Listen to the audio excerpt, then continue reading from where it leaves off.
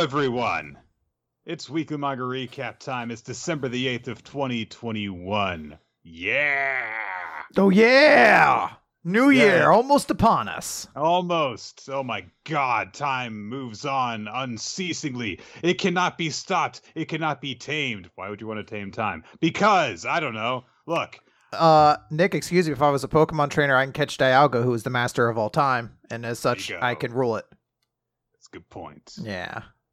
Can, in fact, tame it. You can train it, so to speak. I mean... And give it each boosting items. I can send it to Fuck Ditto. Nothing's going to come out, but I can send it to the farm to Fuck Ditto just over and over again. Like, just let those kids go crazy. If you send 2 Pokemon to... I don't know if I should... Go for it. We've started it. If you send 2 Pokemon to the daycare that are not compatible in terms of having a baby, does that mean you're just sending them there to shoot porn? Yeah, I guess so. How does that place make money if not? They stop charging you after a while, you know? So eventually... It's a free service, but it is also sexually exploited. I want to make clear. Every Pokemon does it consensually. There's nothing illicit about it. Good taste? Yes, that's in question. Absolutely. 100%. But everyone's there to have a good time. I want that to be clear. It says they don't like each other very much. Didn't say they wouldn't fuck each other. A little hate fucks between Pokemon is fine. Meanwhile, like, if they do have, like, a baby together, they, like, pull out the sheet with the hole in it for the Pokemon. Oh, my. All right. We're off to a great start. Okay, so... that has almost nothing to do with the manga that we're talking about this week. But not nothing, as copulation is an actual mechanic in this series. Yeah. So... the series we're talking about this week is Hell's Paradise, Jigoku Raku, by Yuji Kaku.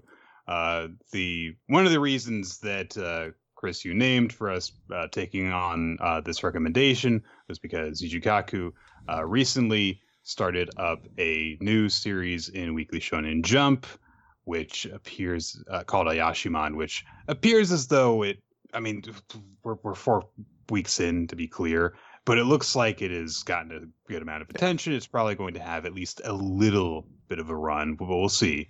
And so you decided as a result of that, hey, this is a great time for us to talk about this series that they had before, which had been running for several years. This was running in Shonen Jump Plus from 2018 through 2021. And... yeah, it's written by the same guy, all right. It's different in some ways, but like in terms of the way that it looks and some of the mechanics and the general, like, you know, ultra violence kind of thing that goes on in it. Yeah, same guy. It's just that it was able to go more hardcore with the stuff that it could get away with because it was, I think, just on like their online app. Yeah. So I took this thinking I was a big smarty smart pants because I was like, this is a series that I can read for free via Shonen Jump. I could just use the app to read it. No, this series has enough bare breasts in it that Apple was like, no, not on my app. You can't. So part of the reason it took so long to get this recommendation out is because I had to use the hellscape of the mobile desktop version of the Shonen Jump app, which... for lack of a better term, is dog shit and extremely unpleasant to read upon. There's an app for a reason. It's a great app. Yeah. The mobile version of the desktop sucks. I'm just going to be clear.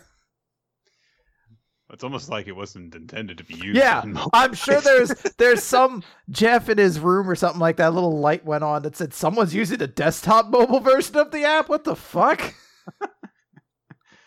He's also got a light that says somebody's just pirating the manga, but he's unplugged that long ago. It's just constantly lit up. It burns out. It takes out all of his electricity. It's buried in credit card bills for all the gacha games he's been pulling on. So we read this, and yes, it is unashamedly a series for adults only, mature audiences, nudity, swear words, blood. This is at first glance, first, I should say, glance. Like when I basically started reading this, I was like, oh no, Yuji Kaku only knows how to write one protagonist because our main character Gabimaru is so strong, and he's been so strong for so long that nothing can kill him, even though he wants to die, and he's so bored with everything. Well, it turns out that is not actually his character at all. That is simply his reputation and the fact that he puts on a facade for everyone. The truth is that he has this long reputation as this horribly infamous ninja assassin guy who literally is such a good ninja that he has superpowers, as you do. And he is so skilled that he just will use ninjutsu seemingly even without willing it to happen. The real reason is, even if he says, oh, I really would just like to die because I'm just kind of bored of living and I don't really want to live anymore, but I'm just so good. No, he actually has a very good reason to live, which is that there's someone that he loves and who loves him. He's married, and he's trying to make his way back to his wife. He was cast into prison, and so he's staving off his execution so that he can hopefully one day get back to her. And an opportunity for that arises when he basically is tasked with going to find the Fountain of Youth, basically. And there is this plot by the government to send all of these death row inmates to try and find this will make you live forever potion. And from this very, very dangerous place where they have sent out scouts and none have returned safely. They've had one scout come back and he's gone insane and most of his body has turned into plant matter. He's been perfectly transformed. So there is this bizarre place that they have to go to, and each inmate is accompanied by an executioner. It's a great idea. It is one of the most bizarre premises, because they're like, we want you guys to go to this island. You're all criminals, and you'll receive a pardon if you do this. But to make sure, because you're criminals, that if you start betraying us, we're going to send along an executioner, one for each of you, who will decapitate you should you go off the chosen path. But then they specifically put in rules to make the criminals fight each other. Yeah. And then they also kind of like go in knowing like the criminals aren't going to follow these rules. They're going to go off the bat. So then it makes some of the decisions for the people they send. Like they send along Nerdbot, like at one point, like the nerdy swordsman who eventually you find out like, oh, he's rank 5 or whatever and stuff like that. But like most of it, he's kind of like the cowardly nerdy member of the group, and you're just like, how did you get approved to this? Like, it really boils down to like the questionable decision to be like, yeah, this is a solid plan. Like, why even send the executioners along? Why not just send 10 criminals and go for it and come back or die on this island? I mean, you could just send all the death row inmates there, and then just have people like patrolling the perimeter of the island to make sure that if any of them get off, then they confront them and see if they've got it, and they'll kill them if not. Yeah. But yeah, you are just kind of sending all these executioners in and being like, yeah, most of those very useful employees of ours are going to die. Because it also, the ones that don't are probably going to become pretty disillusioned to our job. Because I'm trying to think, I'm like, I guess there's like one that isn't a complete, like pretty much as soon as they hit the island, almost every single one of them betrays their duties. Like all of them are like teaming up with the inmates and shit like that. Like it does, the premise doesn't last very long. And I'm like, I don't know, it's just a very amusing thing once you see like some of them show up and you're just like, man, this wasn't a thought through plan at all. Especially when it's like, hey, I got this like, I don't know, like 6 foot strong dude. He's going to execute this like 12-foot giant. You're like, Can you just bend over so I can chop your head off? Yeah, come on. It's one of those moments you're like, I feel like maybe we should have thought this one through a little bit more and how to quickly execute these people. Gabimaru is accompanied by a young, talented, comes from a great lineage of executioners, but also is quite inexperienced herself, swordswoman named Sagiri. And so Sagiri, who is a woman, by the way, has all of these insecurities which keep on manifesting as doubts that literally try and molest her very supple body. And look, so here's the thing. Here's one of the things that stands out to me about this series. On the surface, this is, a kind of thing where like, oh, how do you get people to go and see, an R-rated film that's, an action thing? Oh, it's a bunch of convicted criminals that are stranded on an island, and it's Stone Cold did it. Exactly. Stone Cold did a movie that was literally this premise, except they weren't trying to find a fountain of youth. Or maybe they were. I didn't watch that movie. It might have been in there. We don't know.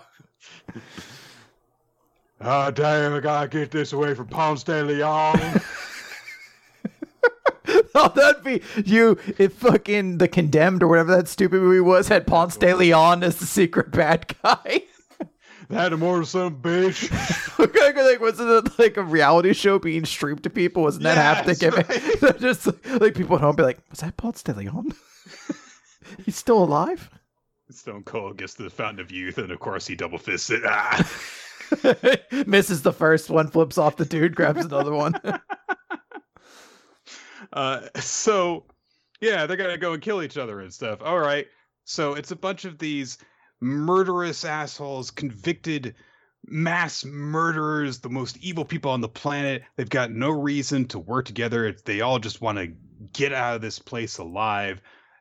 But what it turns out is, instead of a bunch of battle-hardened, crime-committing murderers, it's just a bunch of horny dickheads who are on this island trying to compete with each other to be the horniest and the dickiest head. There's so much weird sex stuff that happens in this. It's difficult.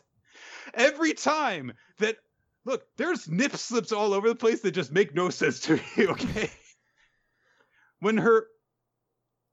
Why does she think of herself as just stuff groping her when she feels the slightest bit bad about something? So I couldn't get into this. Okay. Out of curiosity, how far were you able to get into it? I can't actually tell you. Because I feel like there's a portion of it where I know the point you're talking about. When the series first starts, it is relatively unpleasant. And the best way I could describe it is, remember the first part of the Hunter exam in Hunter x Hunter where they're just let loose in like the wilderness and there's a bunch of monsters and shit that just eat them? Like to just eat people who are idiots? That kind of felt like the entirety of this manga. Like you just threw a couple Buddha and like Taoism references in there. Yeah. And that's pretty much it for like the first 20 or so chapters. Like it's not unpleasant, I should say, but it has definitely an unpleasant atmosphere around it. And it takes a while for you to even understand, like, who the fuck are the characters in this? Like, obviously Gabimaru is, and Executioner Lady. I'm sorry, I don't know any characters in this series. But like everything else, it's like a cut to of different people getting killed. And you're just like, was I supposed to care about them? Who are they? And then it cuts to someone else. You're like, oh, I guess they're dead now too. Or something like that. Or like, oh, I guess the beach isn't safe either. And it's not until after you get past like that 20 chapters that like you start establishing who are actually characters in this. And it takes a while to actually get there before you're like, oh, there's a cast now. It's not just two people and a random assortment of people I don't know getting murdered by monsters. The series is 13 volumes long. I read, I want to say, a quarter of that. Okay. That's too many for the plot to kick in. It's. I will say this. I'm definitely going to say I like the series more than you do. But I can understand where you're coming from because I think the initial impression of the series is rough. There's parts of it I still like back then, but I find that the more time these characters are given to develop, the more you start to like them. And eventually you start getting characters who like stick around and characters join groups, and you start finding out more about this island that makes it a little bit more interesting. It's not enough to be like, oh, this is a fascinating series, the likes of which I will treasure in my heart forever.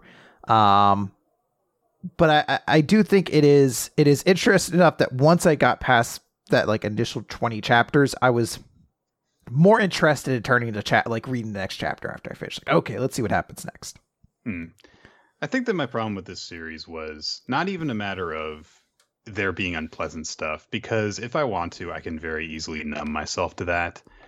It was that in the first chapter, I thought that we had what looked like it would be an interesting dynamic with Gabimaru, the seemingly immortal guy, and then the one person who actually seemingly can kill him.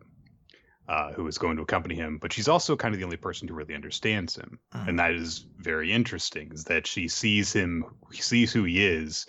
And it has to do with, honestly, it doesn't really make sense, but it's just, you try to just have to buy into it in terms of the way that the executioners are treated in this series, which is not as executioners. It is as, like a very pseudo mystical group of warriors, and the philosophy that Sagiri approaches execution with is in fully understanding the target so that she can grant them a perfect painless death, which is an ideal that she strives towards because her father embodied that. That was how skilled that he is / was. I can't even remember if he's alive or not. At the art of execution. So, but she's not there yet. She's still striving towards that. But at the beginning, she shows that tremendous promise because she cuts through all of Gabimaru's bullshit. He has a vision of himself being beheaded. Like there's a moment where you realize like, oh my God, this girl really, really could kill me. When he's been like just bored by like having bombs go off in his face up until this point and stuff. And so when this series did very, very initially start off, I was like, okay, I can get into this. And then it gets incredibly generic for that like 20 chapters after that. There's some interesting occasional imagery in terms of, okay, well, we've got, these like religious references and stuff. The Fountain of Youth thing just makes me think that, just reminds me of like the Tree of Life thing, where it's like, oh, hey, the key to life is not eternal life is not what you expect it to be. It turns you into trees. And I was like, all right, whatever. I kind of feel like that's the point, but I did not stick around long enough to determine if that is in fact the case. I was gonna say there's definitely twists that go on regarding the actual elixir and things like that. Fair enough. But beyond that, we have these people who are, they're kind of unhinged in some cases. They're all very dangerous. And there are little things that you're given that I think are meant to evoke certain reactions that I found myself not really having. The first time that Gabimaru and Sagiri form an alliance of any sort in this series is when they come across this Kunoichi, whose name escapes me. She's Yuzuriha. I only know that because it's another person's name for another manga we read.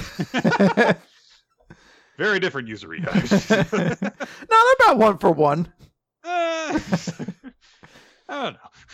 So Yuzuriha, being a Kunoichi, is this seductress. She uses her sexual wiles to entrap and bend people to her will, to extract information from them, and or to lure them to a false sense of security and to kill them.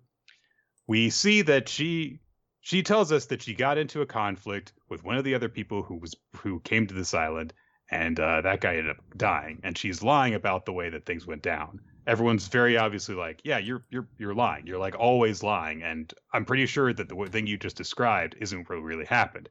So it really did happen. And she says something very innocent along the lines of like, oh, he sacrificed himself so that we could, for the good of the mission or whatever. And we just like cut to what actually happened, which was that she like performed experiments on him to see how everything worked. And you see his body is all messed up by being partially turned into plant, being stabbed in various places and stuff. And you're supposed to, I guess, be like, oh, holy shit. But again, they've been telling you the whole time, yeah, you can't trust her. And she's a very dangerous kunoichi who uses her sexual wiles in order to kill people. So the fact that she had done that was not at all a surprise to me. So, I mean, it is a thing where there's half the cast are these criminals who, and everyone, you know, in pretty much every case except for Gabimaru, we're meant to assume, yes, these are bad people. Like, these are criminals who have done bad things. And even Gabimaru is kind of like, we're accepting that this guy did these bad things, but has a wife, and now he's a good person now. And then she tells him that it's bad to kill. Yeah. So therefore, we'll get to that. I do want to get to that. And then the other half is like this warrior cast of special executioners, and half of them just suck ass in actual talent, and then also in personality. They fucking blow. So it is a weird case where, like, for a portion of the series, you're just kind of rooting for the island in a way. Like, you don't like anybody. It's not good start. But I will say, I'm gonna say I feel differently in this series than you do. I eventually came around to liking a lot of the characters, even like Yuzuriha, as you mentioned. There is a scene where she has this deep connection with one of the executioners who is dying, and she basically helps to kind of like comfort him on the way out. And I was like, this is not a moment that I'm going to treasure in my heart for the rest of my life as I, go about like a story I'll constantly think about for the lessons it's taught me about life. But I was like, in the moment, this was an enjoyable little side character relationship, and I enjoy how this went down. So I'm able to appreciate that and say I did like little moments we get from these characters. I do feel that they get more fleshed out and they become more interesting. I will also say that this series probably could have used some funny characters, because I will say that's one of the few things, like, I think Yuzuriha is supposed to be the funny character. She is supposed to be funny to a certain extent, but there's not a ton of comedy. Like, there's also, I forget his name, but the guy who's missing one hand. He is also kind of funny because he's just such a, I don't know a term for the character beyond he's such a Zaraki who's just crazy powerful and blows things up, that like his reaction to everything is kind of funny because he's so extra. He seems to be so unanchored from the reality of the world, where he's just like, hey, it's this 700-foot tall monster with like hands and a big tongue that's going to crush us. And they'll like cut it in half and be like, what monster? And you're just like, okay, this dude's fucking crazy. There's characters like that, but like specifically I'm thinking to Sigiri, I guess is her name, who I think her story actually does become more interesting as they start to focus on her character development of what she's ultimately looking for and accepting her weakness as also part of her strength, because she's very much a female character in this male-dominated world. Everyone's like, you should get out of here and carry on the lineage of your family. You are not a warrior. You're not as good as anybody else. Being a woman makes you weaker, and eventually finding, no, she is actually as strong as these guys. She just has to accept this part of her that she's been desperately trying to avoid. Like, that's a part of this entire island, is accepting a part of yourself. I was like, I like this character. I like her developments. She is missing that one layer that would make her a more interesting character, and that layer is anything fucking human or relatable. Like, I like a layer that would be a little silly or a little goofy. She is such a stick in the mud character that I appreciate when she gets her cool battle scenes, and every other scene where she's not in a fight, my eyes kind of glaze over when she talks, because I'm like, I just wish you had like something entertaining to do right now. It's part of the, idealistic side of her that, even when it's incredibly impractical and not pragmatic to still be following the directions that they were given, she's still following them. Like, Gabimaru gets into a fight with monsters, and she's like, no, you have to keep your hands bound. Like, that would at least been more amusing if she was such an over the buried stickler of the rules to that point, where it's like people around with handcuffs. No, you're like, no, there's monsters here who will kill us, please. Okay, your head off. Yeah, I feel that way about a lot of the characters in the series. It's that there's really not much that's fun about them. I think that it's kind of going very much for that, like, oh, this is, a mature rated thing, and that everything is very grotesque and uber violent and stuff. But, you can have, that kind of thing and still have stuff where it's just like silly or yeah.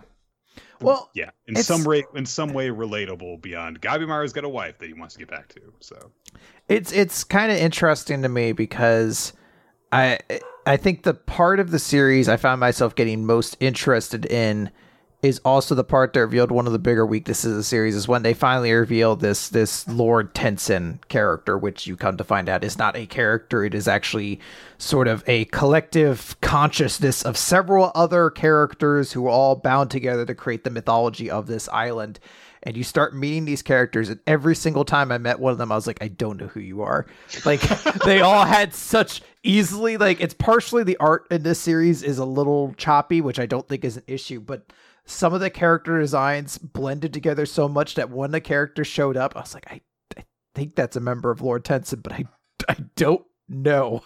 And then one of them has a big fight, and I'm like, I don't remember which one that was. like the character dies, and then like other characters show up. I was like, is that the same one who died before? Like I completely missed the part where they all had like distinguishing personalities and things like that.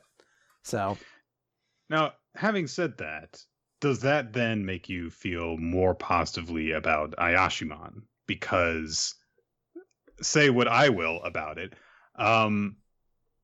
but it's definitely got no shortage of weird goofiness to it. Mm-hmm. So yeah, I so far have been reading Ayashimon and liking it a lot. As I said, I read this series, and the further I got into it, the more I started to like it. Like, I started to find myself invested. So I think it does bode well for Ayashimon. If I'm like, once we could start cutting to the core of these characters, I think we can address that, because it definitely is something that they have. Like, they do address Gabimaru's kind of boring character trait at the start. Like, he was a killer who has a wife who said, stop killing now, and he did it. And I was like, all right, that was kind of like a late 90s, early 2000s trope to do, like Black Cat, Rurouni Kenshin. Like, oh, I met this woman who told me to stop killing, and I did. And then she herself is such a nothing burger character, which is kind of the case in this series, but they do kind of examine portions of that story and explore it. So I feel like with the main character of Ayashimon, whose name I still don't remember, I feel like at some point we are going to start to explore whether or not this guy is able to examine, like, oh, I use jump as an escapism and a justification for the things I feel like we're going to address it in some way at some point. We'll see. Yeah, I guess I think that's about all I have to say about Jigoku Raku. So it's a half recommendation. I will give it a recommendation. If you read a lot on the desktop, it's great. If you're like me and you read primarily through mobile, I can't even say pick up the volumes, because you can't access the volumes through the app either. You have to buy the physical ones, I guess. I don't know. I had to experience the same thing too, where I was like, no, sucks to suck, I guess. I opened up that desktop app, or desktop version. Well, I've just got the desktop version open on my desktop, so I think that'll work out a lot better now. Yeah. As we get into the recap portion of Weekly Manga Recap, we are going to kick things off as we normally do with My Hero Academia, chapter number 336, Villain. With the popularity poll results color page. Oh, is that what they are? Yeah, this is the top. Is that why there are all those dudes on this? Yes. And it was amusing to me because I was like, oh, yes, Bakugo, Deku. Oh, and there's Kirishima beneath them. And I was like, no, that's Kirishima over there. That must be Kaminari. I was like, no, that's not Kaminari. And I didn't know who it was. And then someone was like, oh, that's a movie exclusive character. And I was like, I guess I better memorize their face before we do the next My Hero quiz, because Nick will be like, he was in a popularity poll page. He was in the top 10. He was in the top 10. I can't look. You can't name one of the top 10 most popular characters. Honestly, there have been some Naruto top 10 character results that I looked at. I was like, who the fuck is that? So, oh yeah, yeah. Oh god. There was, I know, some amount of bemoaning the fact that no female characters are in this space, right? It's a little brutal when you're like, fucking All Mike or whatever his name is, Present Mike, whatever his name is, fucking makes it. Well, Present Mike has, yes, his share of fangirls, especially because the ship between him and Aizawa is actually very, very popular. But like, fucking movie character and not Uraraka or Tsuyu or fuck. There's one recently I'm trying to think of. Oh no, it is in this. It is in the. You won't see the full results here, but in the full character results, Mirko ranked beneath Mustard. And you're like, how did a character who has not shown up since he was defeated in his one-off fight defeat one of the main characters at the start of the big war arc? Like, it turns out those Buff Bunny Girl fan people don't push enough votes that way, I guess. See, there were rumors going around from the most recent season of My Hero Academia, where the League of Villains arc, the My Villain Academia stretch, it was a little bit shortened. There were some scenes that were removed, and in general, it felt paced very, very strangely, and they moved around with the order in which it appeared in the story and stuff. So there was a rumor going around that, like, oh, I heard it wasn't very popular over in Japan. I don't know if that's true or not, but it is one of those things that does that, in conjunction with stuff like this, where you see these kind of proposals from, like, I don't know. I just can't. Like, I fully understand why, like, stuff that's popular in the English-speaking fan base is as popular as it is. Because at the very least, I can, like, look online and see the discourse about it. But I'm just, like, entirely separated from, like, apparently what Japanese fans of the series like about it. Because I know that, like, yeah, Uraraka never fucking gets to do anything. But I thought she was at least still Tatsu. Not a movie character. The movie character blows my mind. But I didn't see that movie, so maybe that movie's really fucking cool and this character's awesome, and I have no idea. I guess so. Also no All Might. Which, yeah, well, his time's passed. Get out of here, old man. He's hit that. I guess he's just not sexy anymore. No. He's too old. That was his big issue, was never being sexy enough. Which many people will tell you has never been a problem for him. So, look, I am a little too familiar with certain aspects of this. Anyway, the chapter itself begins with a sparring session going on as all of Class 1A are training together. Bakugo is bragging about how his cluster bomb stuff works. Todoroki is trying to combine his hot and cold halves together in a way such that he can take on Dabi without getting burned by his super intense flames. And Kaminari and Mineta are sitting on a bench doing nothing. Well, Mineta's doing his thing where he keeps on plucking his great things out. It's been established that he does that for like endurance training because he can only do it for so long before he starts to bleed. So it does make sense that he could just go like, yeah, I'm training, I'm just sitting here. But Kaminari is just chilling, He's just vibing, Yeah. So, Kaminari stupidly says, I know we're going to get into a big fight, but aren't the villains, like, in a really bad position right now? Because, like, Gigantomachia is, like, tied down and asleep, and, All For One is in bad shape. So can't we just make quick work of the villains really easily?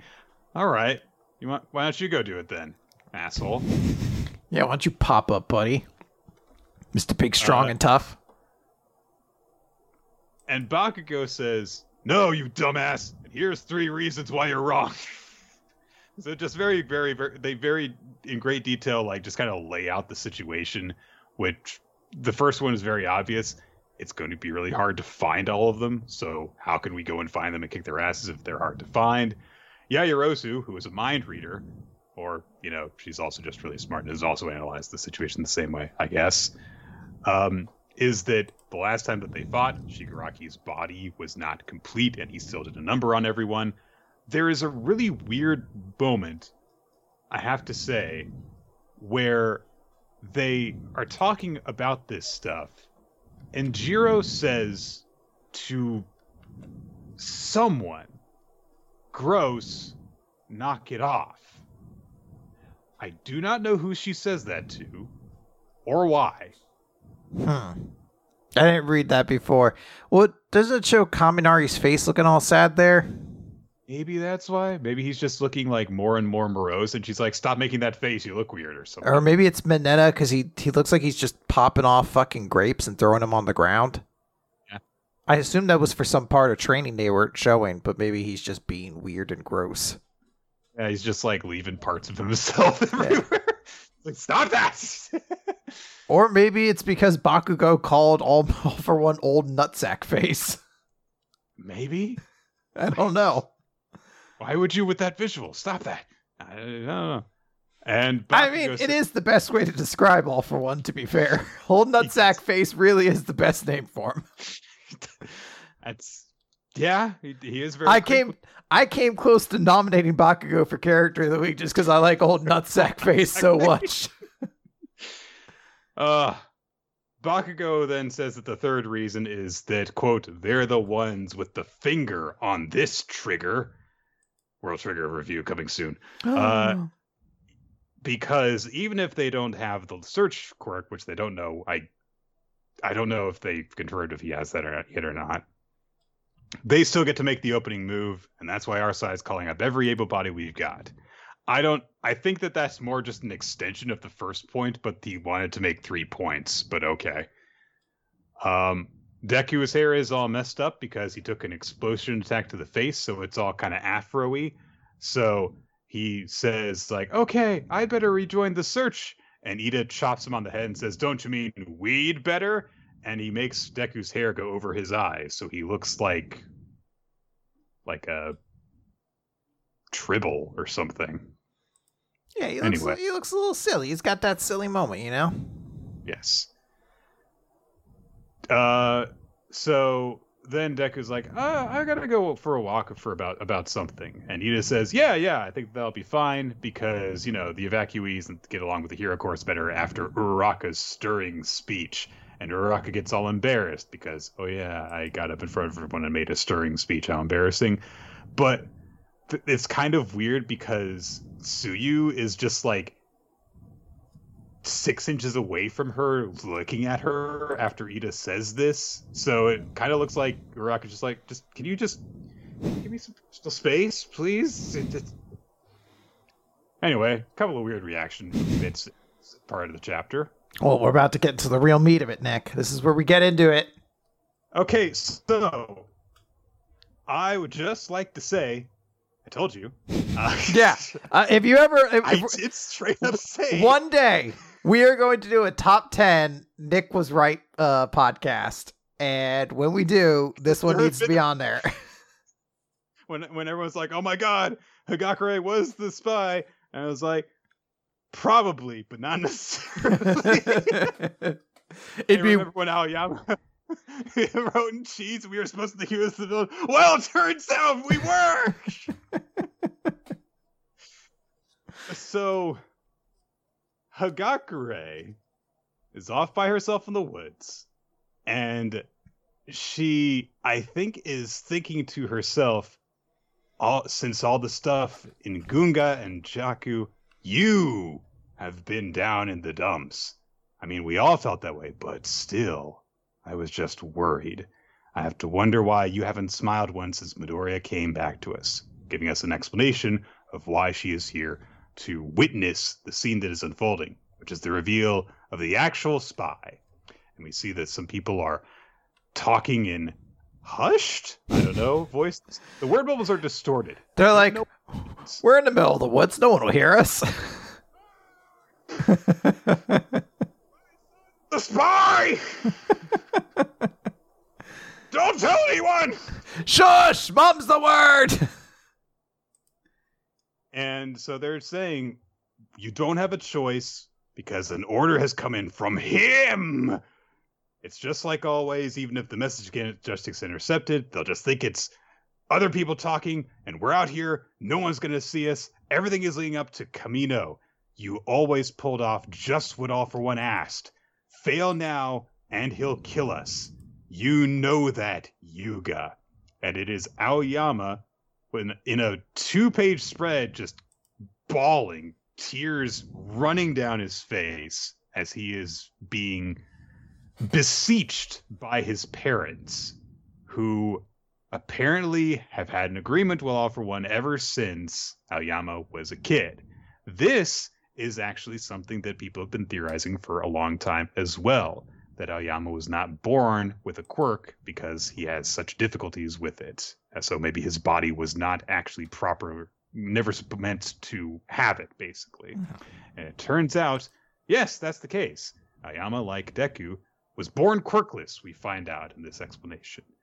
And so, in order to give their son a chance to pursue his dream of being a hero, they did what they had to in order to find a way to get him a quirk, and All for One offered him that chance.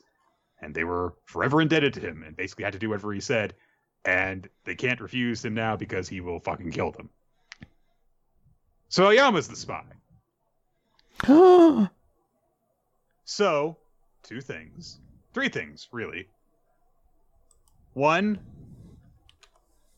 I'm glad we're not getting that thing that you were worried about, Chris, which was the female opposition who then just gets killed and is gone, and then we forget about them.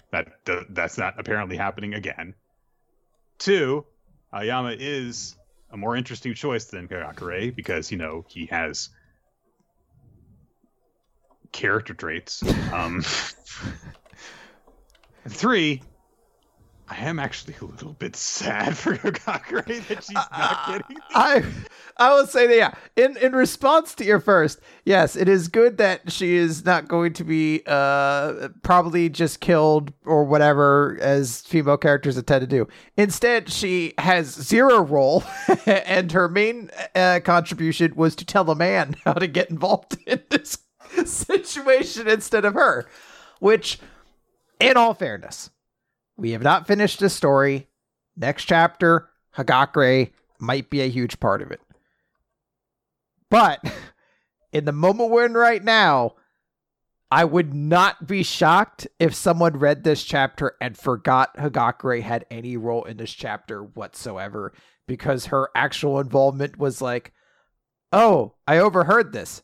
I guess I'll go tell Deku. Yeah, pretty much. And Deku will deal with it. I get this feeling that years down the line, when My Hero Academia is, I don't know, Vigilantes is on its last chapter or something like that, then we will be able to look back and we'll go like on the My Hero wiki or something like that, and it'll say under Hagakure's character info page, she has the quirk of invisibility and was part of Class 1A. She witnessed Aoyama talking with his parents, and so she went to tell Deku. And then that's the end of the introduction part. That's it'll say whatever we want to call this arc, Final War arc. It'll say Hagakure overheard Aoyama was the traitor and told Deku. Period. Epilogue. Hagakure became a model or something. Like some dumb what job could she have that would be super ill-fitting for her in the epilogue? She became makeup model. There you go. For foundation and everything. Yeah, exactly. Something like that. She became a foundation model person, and people were just like, huh, well, okay then. Hand model, there we go.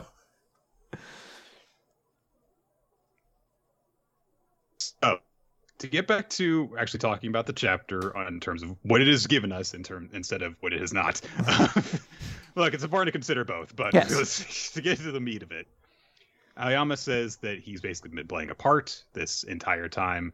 But he says, when All for One was caught in Camino, for a moment I mistakenly let myself believe that just maybe I was free to have true friends and put an end to my acting.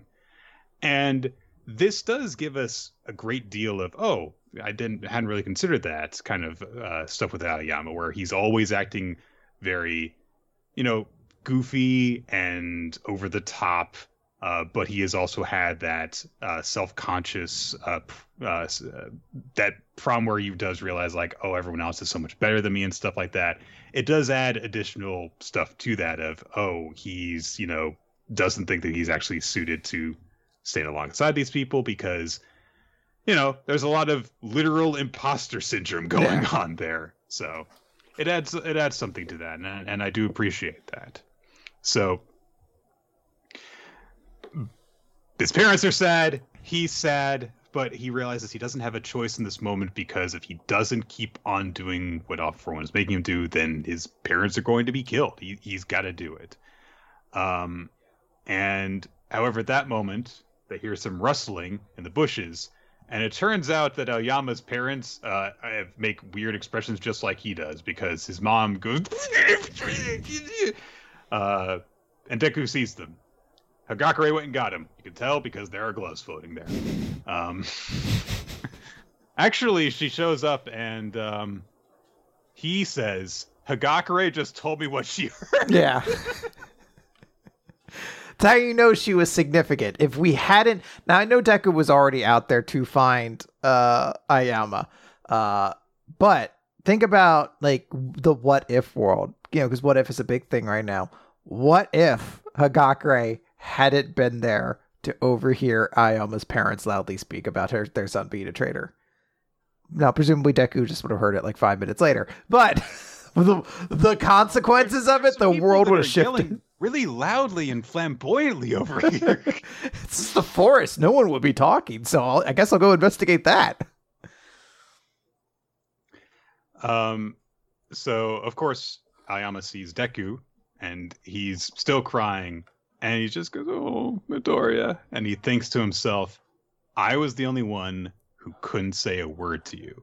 In that moment, only I was silent. And I think I made a comment about this at the time when we were talking about, like, everyone gets a moment with Deku. And then there were one or two that didn't. Uh-huh. I think that we made note that Aoyama wasn't them. I can't remember whether or not that's the case. But hey, that's good. It's touched upon, yeah. Yeah, it's good. And as Deku, starts to say something, Aoyama is just, thinks back to, some of their time together. And Deku says, you've been looking so gloomily lately, and it's only been you. So I thought something must be wrong, so I came looking for you out here. So even before Hagakure went and got him, he was in fact looking for him. Which, again, to the point of, well, I guess Hagakure really didn't do anything. But I think that is, a nice sign of like, Deku really does care about his friend Aoyama, who is a really unimportant character up to this point. And that's really sweet. Uh-huh. And, Aoyama just continues to reflect on how inadequate he has felt. But then he says, at USJ and then in the forest, each time I led them to us. I am a despicable villain, Midoriya. And we get a little flashback of the cheese message from before. And oh no, it has deeper meaning now because it said I know. He really did know back then. So, yeah. There's going to be some interesting stuff that involving like what's been going on with Aoyama to explore, I think.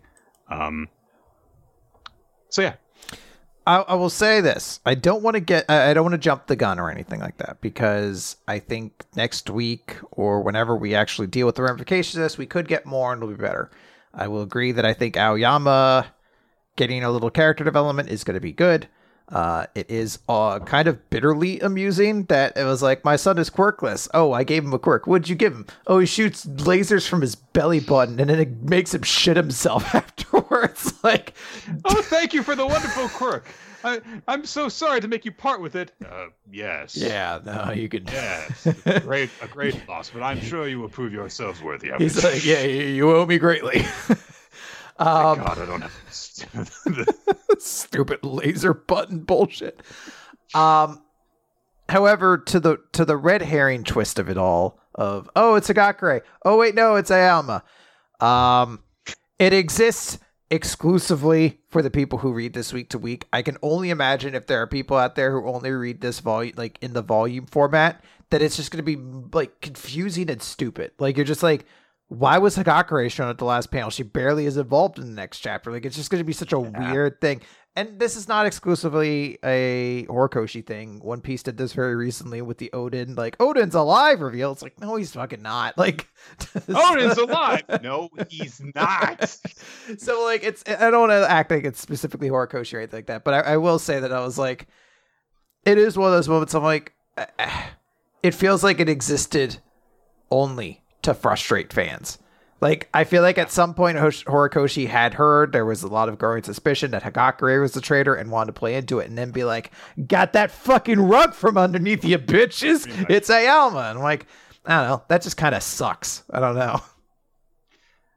For storytelling purposes, in terms of what has been established, in terms of character dynamics and everything else, Aoyama is definitively a better choice than Hagakure because of although he has not been a constant presence, he has shown up enough times to make you think about him, and he has a pre-existing relationship with Deku. So he's a better choice. But yes, you're completely right about the way it was executed. It was just to get that, I bet you guys thought you were real smart. The Hagakure, because Ninja's asking what if the Hagakure moment is at the end of the volume. That's still going to be, like, the point of the matter is it only... I mean, I guess you get it if you're like reading it volume to volume, not actively, like you're waiting, or you're reading it volume to volume as it comes out. But even then, it's still going to be like, it's frustrating to us as readers reading it week to week because you were like, oh, it's nothing. I imagine it'll be even more frustrating if you're reading it month to month or 2 months or however long the gap is between volumes coming out. You're just like, so what the fuck? It wasn't Hagakure at all. And then she disappeared. All right, let's speed up. That we got Undead Unlock Chapter 90 to talk about. Number 90, you negating lugs, which is what Andy said last week, and Eddie repeats it this week. So they have a plan. They're going to use their powers against Spring through the avenue of instead going after Andy. So Tatiana is asked to give robes out to everybody. I guess she just has robes hanging out inside her orb pockets because she shoots out a bunch of robes to everybody. There's also a joke about her asking where Tops are, and he says, I tossed it when I transformed. So he'll have to share a robe with Ishin, who is very nervous to do so. She looks very shy. I feel bad for her. They're like, hey, we're going to go do this. Rip kind of wants an explanation about all of this, and I do like it because Nico pops in to be like, oh, these robes that are blocked the cherry tree transformation. He's like, I'm not fucking talking about that. I'm talking about what's this stupid plan you're doing, because I don't really want to. Like, they show off basically an explanation of Andy attacking Spring and nothing happening and turning into a tree and then cutting it off. But if he uses like one of his attacks against himself and the after effect goes off, it works. So as long as you're attacking Spring indirectly, it could work, and they're going to send Fuko into the core. And then Rip comes up and says, there is another way to beat Spring, and he attacks Andy. And he says, if we kill Fuko, the game ends, Spring will lose its protection, and we can just go back to attacking. And not only that, but we take out a huge number of Yujin's forces, and we have like an easy way to steal the loop device arc. This is the best path forward. And Andy's like, awesome! You're doing it real well! You're attacking me super hard! This is gonna work! Come on, come at me with everything you got! No, I actually want to kill Fuko. Yeah, no, I'm trying to kill you. Yeah, that's right, get in the character! There's a brief moment where they go off having their fight, and Juez and Billy are left behind, and Juez is just like, undead and unlock. Looking at those two makes me think that they'll be fine. They'll be able to make a real difference for us. And I stand by that belief. So a little bit more stuff there. The fight starts going on. We have, oh God, I forgot his name. Shen? No. Who's Untruth? Not Untruth anymore because now he's a zombie. Oh. Was it Shen? I think it is Shen. I think it is. It's Shen. Shen, Yes. yeah, okay. Shen attacks with his big rod. Oh yeah. And Spring just gives like a big line about like playtime is over, negators. And I do like Andy's be like, oh, you dropped the whole haiku speech pattern thing. I was really liking that. It was really fun. Too big to make rhyme structure. Andy's about to get attacked by a whole bunch of vines, and then one misses him. And it's because Andy is busy floating in midair. And it's Chikara using Unmove. And he says, this is just me stopping Mr. Andy. Nothing but Mr. Andy. And it's like, aw, he's getting even better at focusing. Andy does his little skin ripping off technique, which is very unnerving. And Juez shouts, rip, shoot Andy with one of your blades. He's like, fuck you. I'm not going to do anything you said. And she uses Unjustice to make him do it. I don't know why, but that's the funniest moment in the chapter for me. He's like, no, I don't want to do it. All right, I'll use Unjustice. God damn it. Fuck you.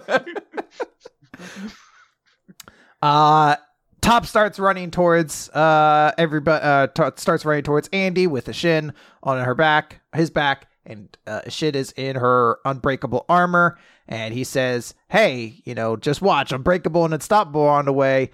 I'm going to prove that your armor is something incredible. And basically comes in. I thought he would run at full speed and then swing the armor into Andy, because basically it slams straight into Spring afterwards. Instead, he kicks. And now I don't know how the physics of this works. So in my mind, I was like, oh, he's going to use his speed. It doesn't matter.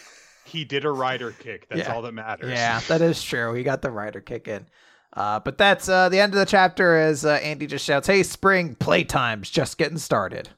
Yeah, fun action chapter. Little fun jokes here and there that are nice. It was a fun, quick read. Yes. So, good stuff.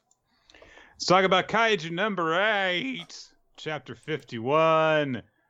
Isao is determined to take out Kaiju number 9 so that it never exists in my daughter's future. Yay. He is unleashing a directed energy attack, which is apparently the thing that Kaiju number 2 used to fucking destroy Sapporo in the past. But they say, oh no, your body won't be able to keep up, Isao. But hey, he's exposed the core of Kaiju number 9. But Kaiju number 9 says, but you see, I've prepared myself to endure this by evolving. And it starts to change shape as the attack hits him. It's focusing its entire body on defense. But Isao just punches him again. And it blows up the everything. There's a giant blast of light that shoots out of the bunker and through 2 buildings beyond that. Yeah. Oh, no one was in those buildings. It is an extremely satisfying sequence of panels of the giant laser ripping through a building, it slowly like disintegrating, and then the building's just crumbling to pieces in the aftershock, basically. It's a huge shockwave that gets sent out everywhere from the sheer force of the blow. Kafka and Narumi are both still on their way. The scientist guy is still there, and even though he was a ground zero, he's fine, I guess. Kaiju number 9, not looking so good, but he's still standing, and he says, "Not even my powered-up body could fully withstand it." And the body starts to completely deteriorate and collapse away. And the scientist guy's like, "He did it!" No. Kaiju number 9 is still alive. The core is still intact, and the body is still kind of sort of there. It's like the withered remains of Kaiju number 9 are still there, but the core is still intact. And it just says, "Too bad though. This is the human limit. If you had a kaiju body, I would have lost."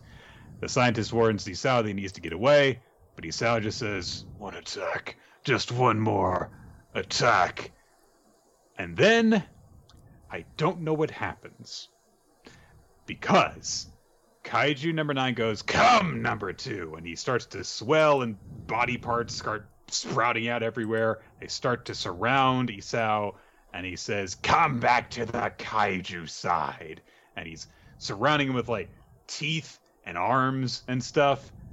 And we cut outside, and there's smoky ruins, and we see Kafka and Narumi coming, and Narumi is wondering what's going on, and then they look, and they see Sao kind of hunched over on top of the giant Kaiju number 9 body that there was before.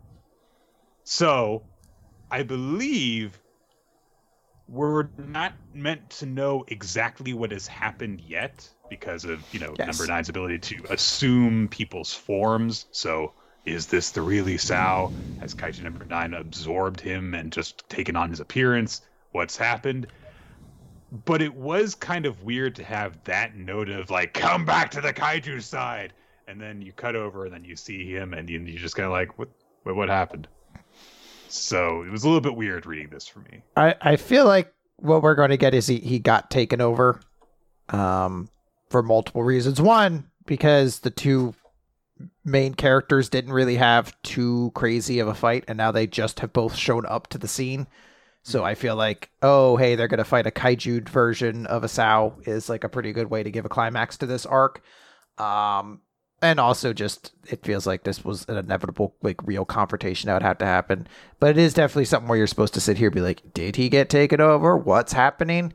I'm still at that point with Kaiju number 8, though, where I'm just like, I'm not super vibing with it. I think maybe the next chapter might be where it starts coming together, but right now I'm still at a place where I'm just like, eh.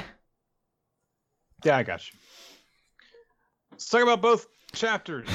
World Trigger. Let's just go through this quite quickly because... So, I just want to say this straight up. We've kind of been saying for a while, because like for the entire year now, officially, of World Trigger has been everything surrounding this away mission test, whether it be the selection of teams or the actual first portion. I want to stress this.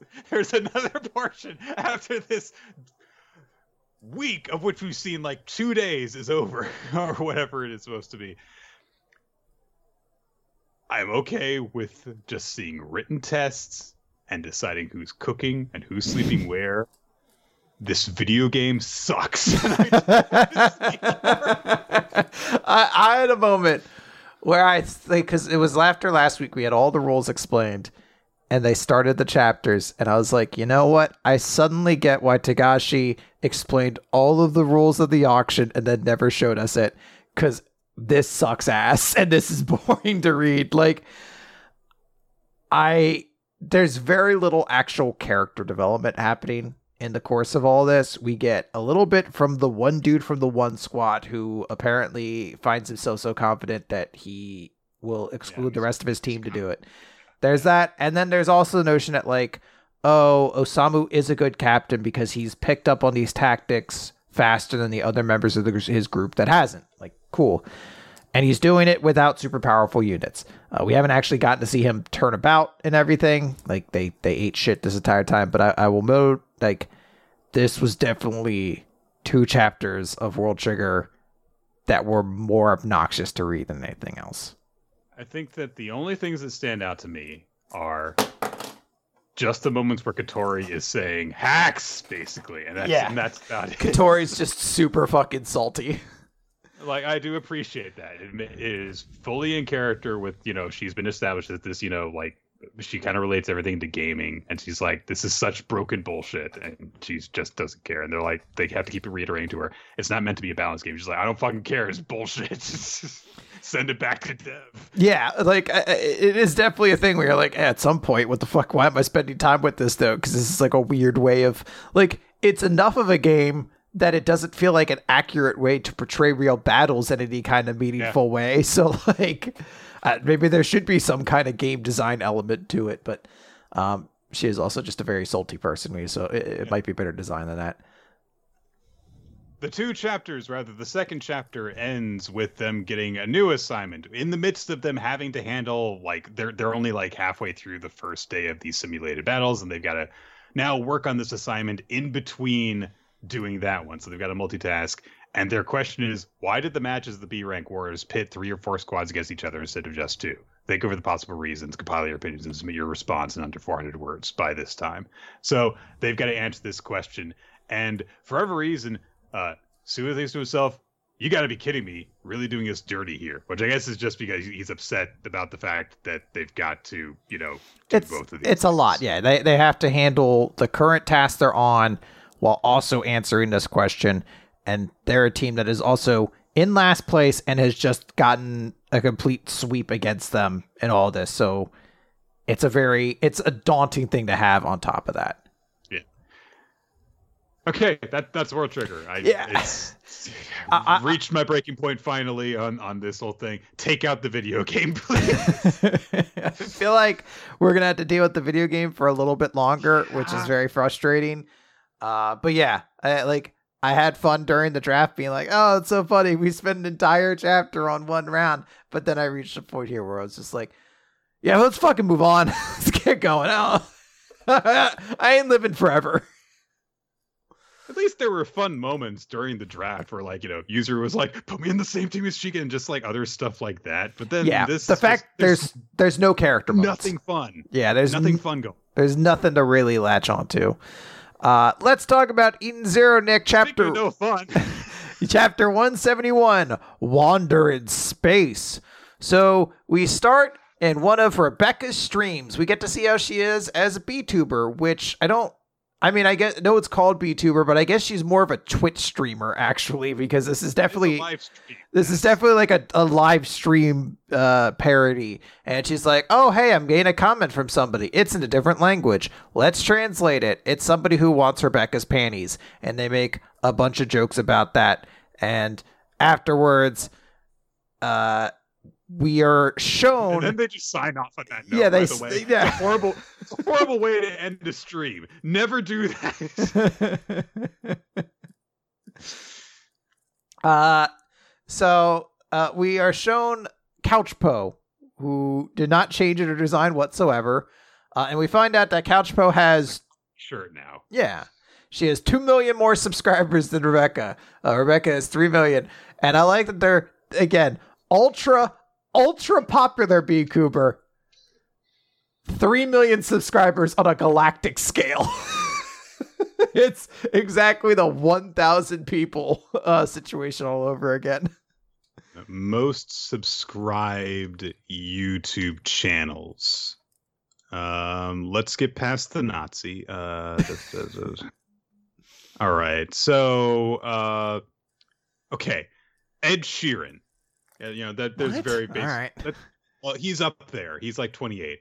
He's got 48.9 million on Earth. Like, if you're in the top 2,000 BCubers, you should have billions of viewers. I do love it. It's the idea that she's considered ultra popular. And her numbers are kind of low, even for Earth. Like, huh. How many people died in that battle? Oh, over 1,000. Hold on. Think of the scale. It's had to be like 200, 1,000. Let's go crazy. We're in the galactic scale. How many people subscribe to Rebecca? 40,000. No, 1 million. Hell, 3 million.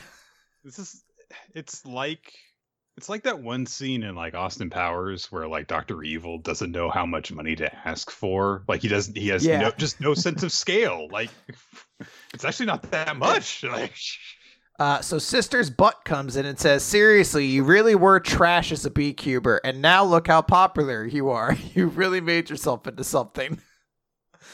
So we're introduced to Sister, whose breasts have gotten bigger in a way that I can't comprehend for robots.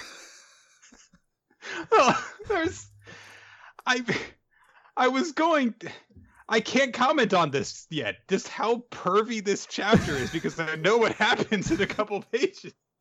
Moscow is there. He is called the caretaker, and he just says a beating from Sister's tongue should be considered a reward. Moscow. So he is also quite the same. We're introduced to Elsie, who has also not changed. And she's like, "Oh, cool." You can't see her breasts. Yeah. In the shots. Her breasts may have gotten a lot bigger since the time skip. That's really what's changed his character. And I say this fully knowing, the 2 female Straw Hats' breasts getting bigger was literally part of their time skip design. So it's a real thing. It's a real challenge. I pine for the days of Bleach, where the time skip meant everyone just got a much more distinct haircut. Like everyone defined themselves in 2 years by getting a different haircut. Hey, what character did that? Yeah. Look. We'll get to that. So we do need to note Elsie is talking to Shiki about like, oh hey, let me know when you find Ziggy. Also, my home used to be around here, so hey, maybe we'll deal with that at some point. Jin pops in, whose hair has gotten longer. He outside of Shiki is the person whose character design has changed the most so far, and he says it's been 3 years. And then we meet Laguna, who actually looks significantly different. I don't know if I would say better, but he does look different. Gaunt in a way. Yes. He looks, I guess, very regal, so there is that.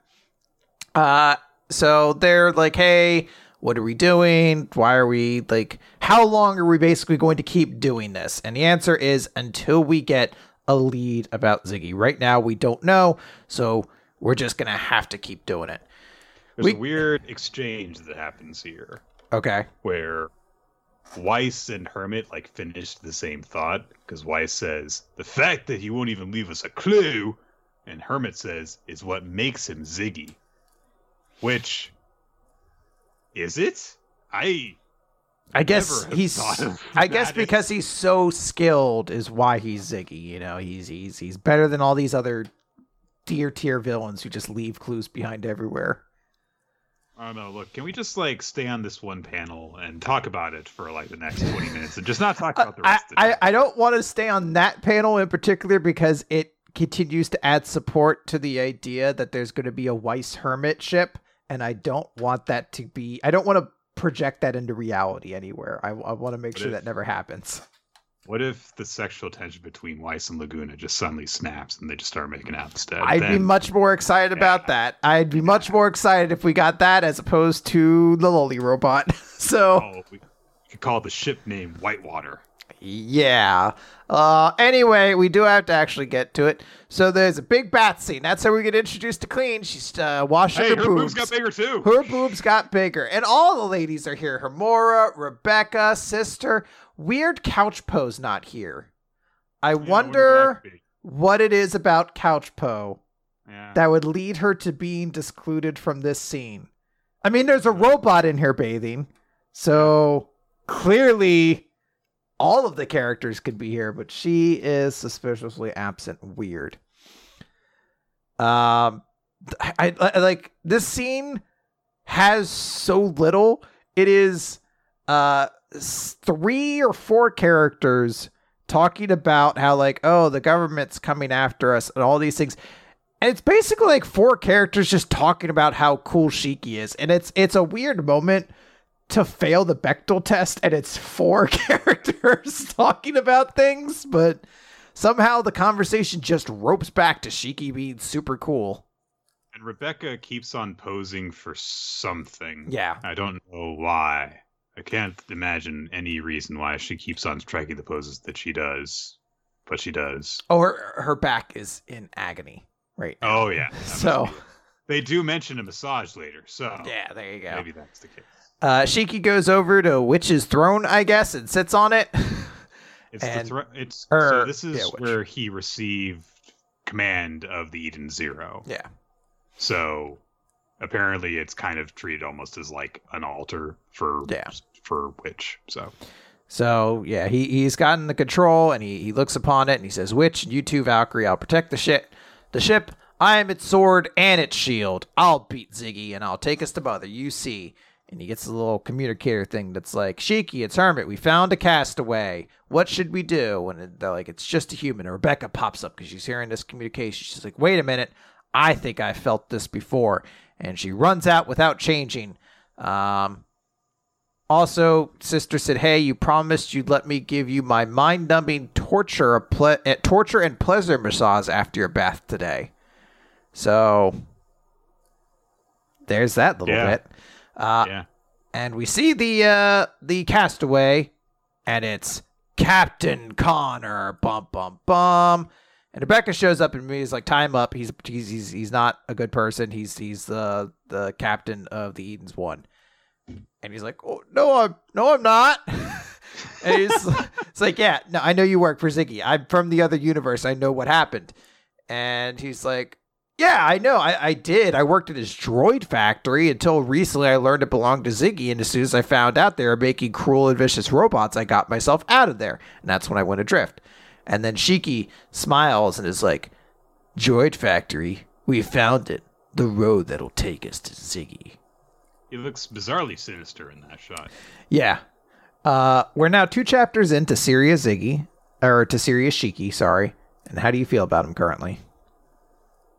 I mean, Shiki is probably the best part of this time skip, honestly. Yeah. Like, between all of the other characters that haven't changed at all or have changed in ways that are disappointing, yeah. I would like to see more glimpses of stuff, like in terms of like, hey, how has time aboard the N-Zero for 3 years actually changed Clean's personality? You know, that would be kind of something that would be nice to see. Or Laguna's, you know. But we have not had any time spent on any of that because more important things have happened. Because it's very important to stay hygienic. So go take a bath right now. Yeah. Okay. Let's move on to... Oh, God. I accidentally had the World Trigger chapters on either side. It's like, no, I don't want to talk more. We're going to talk about Doran. I think that I actually said too many... Oh, well. You got it. Doran. Okay, so, Chapter 2, Stray Leak Samurai. Last time... main character and Kusanagi met each other.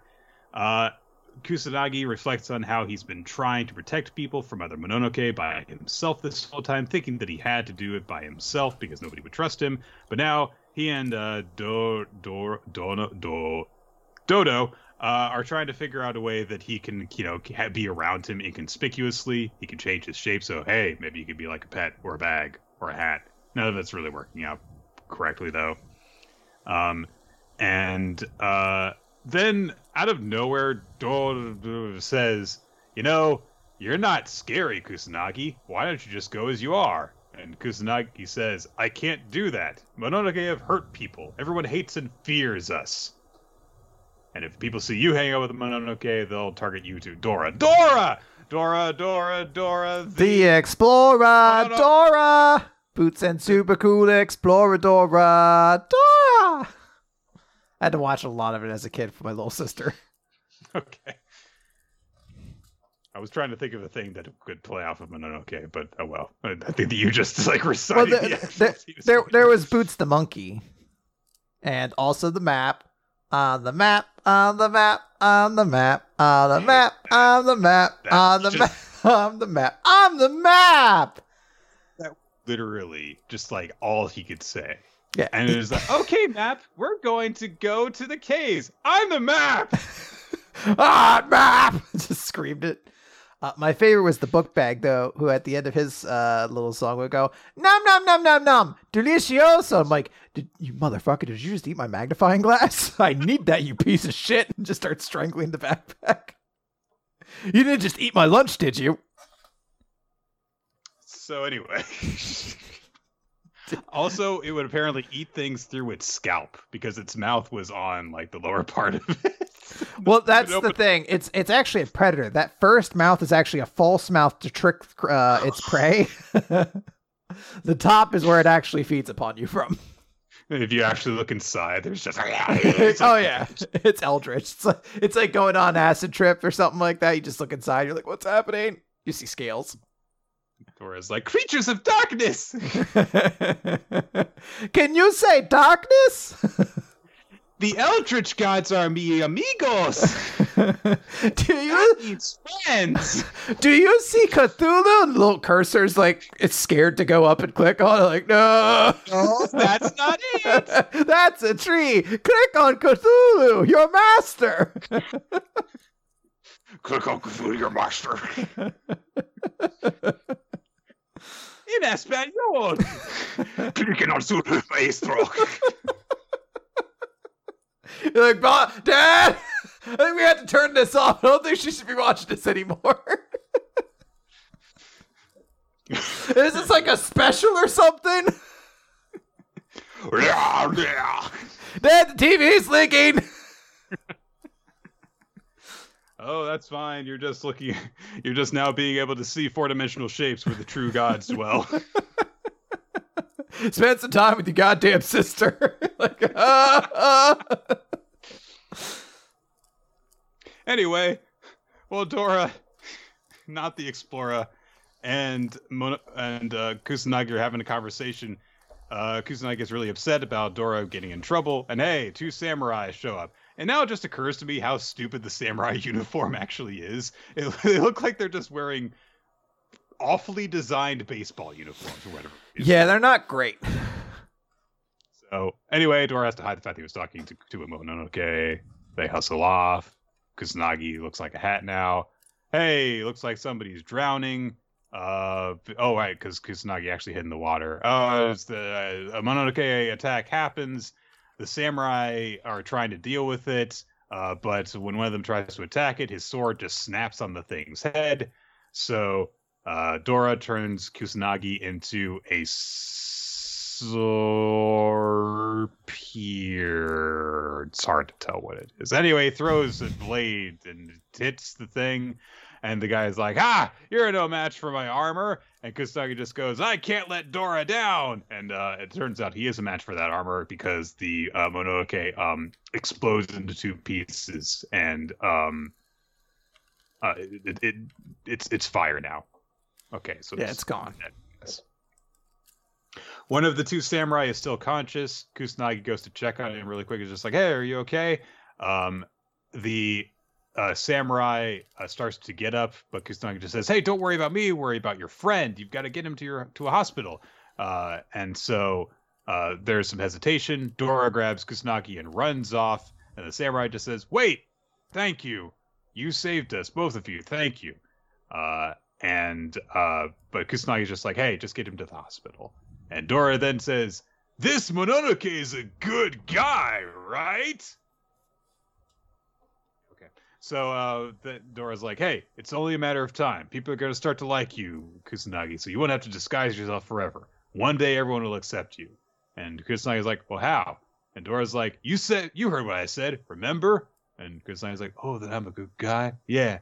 So anyway, then they're like, all right, miracles, we'll make it happen. We've been alone on this for a while, but we're together now. We're Aibos. And then Dora looks around and he's like, we're amateurs. We're mavericks. We're renegades.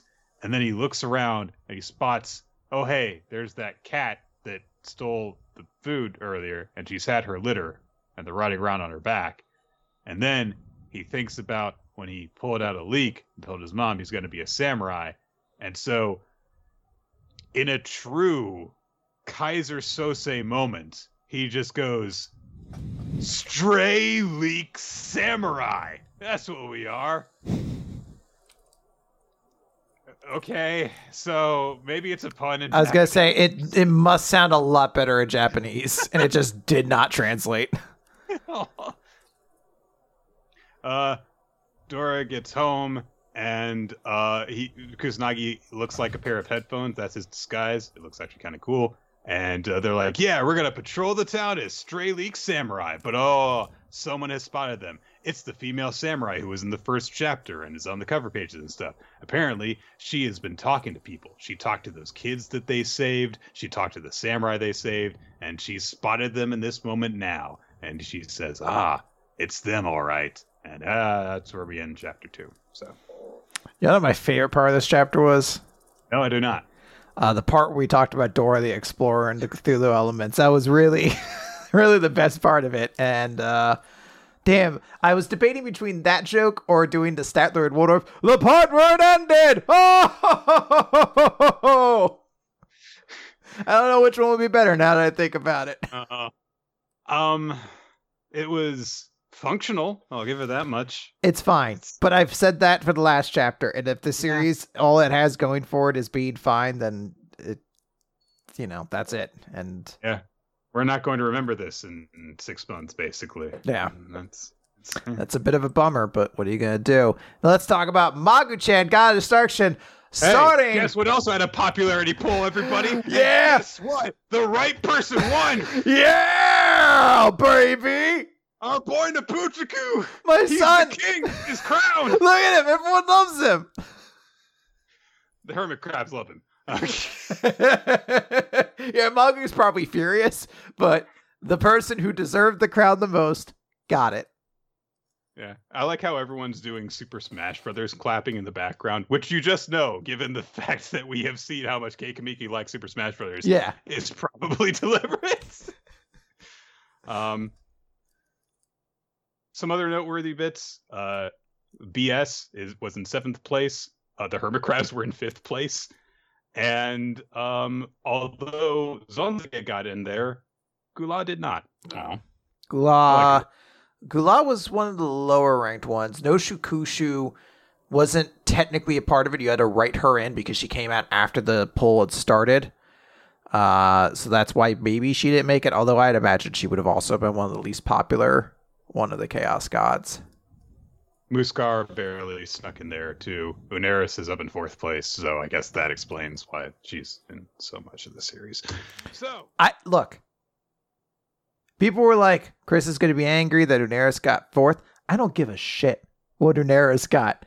Fucking Neputaku was 1st. He was number 1, baby. I don't give a flying fuck about anyone after 1st place at that point. Whatever. She could be 4th. You want to know what she's not? 1st, because Neputaku is 1st. Eat shit. Die angry. By a pretty wide margin, too. It was 19,000 votes to just under 15,000 for Magu, yes. And then Ruru all the way back at around 6,000 votes. So Magu got a lot, but Neputaku very easily won. Yes. So, now, it is also worth noting the popularity poll came out at exactly the chapter where we got the frenzied roar moment from Neputaku. But here's the thing. It's because Neputaku's great. Here's the thing. I don't think we're going to last long enough to see a character popularity poll too. So, as far as I'm concerned, Neputaku is and forever will be the most popular character in Magu-chan. Hey, Uneris has revealed that she is behind the plot to have abducted Ruru and stuff. She's stirring up shit, and she's saying that she's going to protect her adorable holy knights, and like her real form is like reaching up through a portal beneath her regular form. She summons a bunch of Morphlaxuses of herself. They summon beams of energy to shoot stuff, and so everyone's kind of having to deal with them. Ren starts swinging a baseball bat at them, and one of them swipes Neputaku's chicken, and that's the only thing he cares about. One of them took his fried chicken. So he tries to use his power of madness to have them turn against each other, and they all put on magical noise-canceling headphones, so it doesn't work. Poor Neputaku. Aw, my boy. Magu says to Neputaku and Ren that they're just going to get in his way and to go and retrieve Ruru while I settle things with Uneris. But Ren tells him, hey, don't overdo it. We've got to all go together with Ruru. So he rushes off. The knights try and abduct them, but Ren says, vegetable oil attack! And Neputaku pours a bunch of vegetable oil on the ground behind them to stop their pursuit. The 10 generals of the Holy Knights, foiled by a slippery staircase. There are some cool action shots as Magu starts fighting the Morphalactic Unerises, and he's like casting his beam around in an arc. It looks cool. Izuma is still there because, he's got actual combat skills, so he can, not get in the way. Uneris does a fortification thing, so she's got like black bits in her hair now. Okay. And Uneris says to Izuma and Magu, you really have no faith in me. That's what got us into this mess in the first place, though. I'll have to take responsibility for it. The Holy Knighthood has made you a target to be taken out, so I'll use the power of my true form to do so. And Izuma is conflicted. What should he do? Because he knows that taking out the gods is the mission of the knights, but he's not sure. And he thinks back to when he was a little kid, and he and Seira were training to be Holy Knights and trying to use magic and stuff. And Uneris told some lies. Can you believe it? What? she told this whole thing about how there was that, like, humans can't actually use magic, but there was a human who didn't give up. The first Holinite was your ancestor, and he made me craft a taboo magical item for him. Its name is Providential Blood. You were born in having inherited that blood in your veins. In other words, I am your mother. And Yzma goes, that's impossible! And he has a lightsaber that lights up, because I was wondering briefly, is this actually a Star Wars reference? No, it is absolutely 100 billion%. It is a Star Wars reference. And it's like, oh my god, he's using magical powers to make the sword go off. It turns out it's actually a glow stick. I guess. Okay. Yeah. Anyway, Daenerys is like, yeah, I was just lying to you because I needed to shock you into, actually triggering your latent magical abilities, and you could do it. Yeah, anyway. Yeah.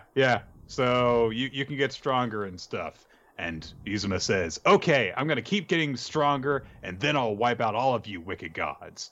Magu's not doing so well in the present because he doesn't have people giving him food to rejuvenate him. Daenerys breaks out a huge-ass sealing gem to seal Magu away, and she says, sorry, Rue, I'm going to put Magu-chan to sleep for thousands of years. But Magu says defiantly, even though he's crumpled on the ground, I will get my disciple back. I will make her prostrate before me, wake her each morning, gaze at the setting sun with her, and procure victuals.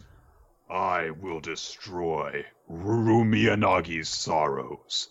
I cannot afford to lose any more flesh and blood. I will get rid of you and that gem all in one go. Return to darkness. And he fires a huge-ass black beam of destruction, the kind that has the power to destroy gods. So Daenerys summons the Nitsi and summons a portal and redirects it to Magu. That bitch! It is actually a magic cylinder. It is a pretty cool counter. So yeah, that sucks. Magu's gonna kill himself. Or is he? Yzma uses the weapon that's been crafted for him by Daenerys. It's a cool-ass katana. He cuts the entire beam in half and stops it. His eyes have cross patterns in them. And he says, I know what I must do. I will not follow any more orders. It is true that Magmanuk is an abominable god who brings about destruction, but his soul is that of a noble knight who protects a young maiden's peace. Daenerys, I will fulfill my promise from back then. I will defeat you. And he's all cool looking in he's got like black bits in his hair and it's floating around him, and he's enchanting his weapon. And Daenerys says, you really are so much like that man. So hey, it's a big battle climax chapter that's coming up. It is bizarre. Yeah. It is bizarre how good battle chapters of Magu are. It was a good battle chapter this time. All right, let's talk about everybody's favorite series. Protect me, Shugamaru. Shugamaru tries to protect the Ohime girl. I thought you were going to say... goes wrong. There we go. There we go. I am looking at this chapter in the moment right now, and I don't know if I actually forgot to read it, or if I did read it and it's just blended together with everything else. He makes a robot with scythe hands. Yeah. And then that's the joke of the chapter. Like the robot goes nuts or something like that. And helps. Previous chapters? He helps defeat the new guy who's just kind of like a horn dog. Who basically comes as close as being like, I would like to fuck you to this girl as you could get in like a comedy jump chapter. And it's really unnerving. He says, I don't care that you said no at one point. And I was like, oh, I hate you. And I kind of wanted him to die at that point. I mean, I guess that the point of each chapter is that, eventually there's got to be someone that Shugamaru, deserves to fucking obliterate. But this guy seems like he might be a recurring character, so... Oh dear. He might hang around for a little bit. Anyway, I don't want to make all that.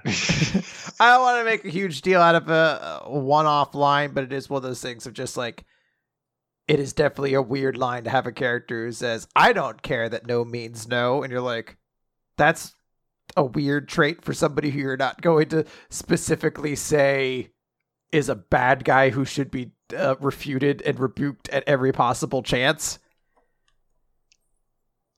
Yeah, let's move on. Oh wait, I got you.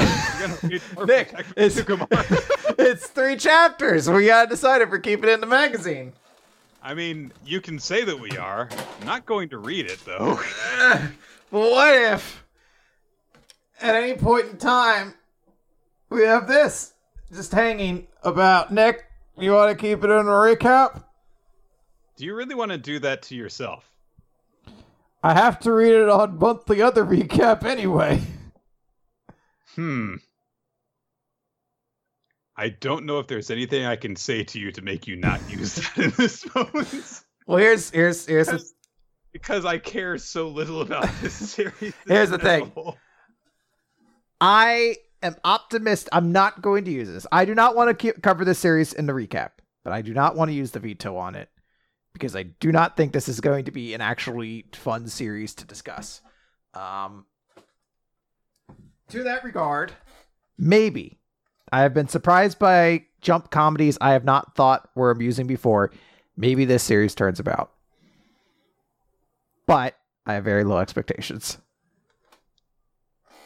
You have not been given further reason to trust it will happen. Yes. Right. Let's move on. Dr. Stone! Time to get stoned!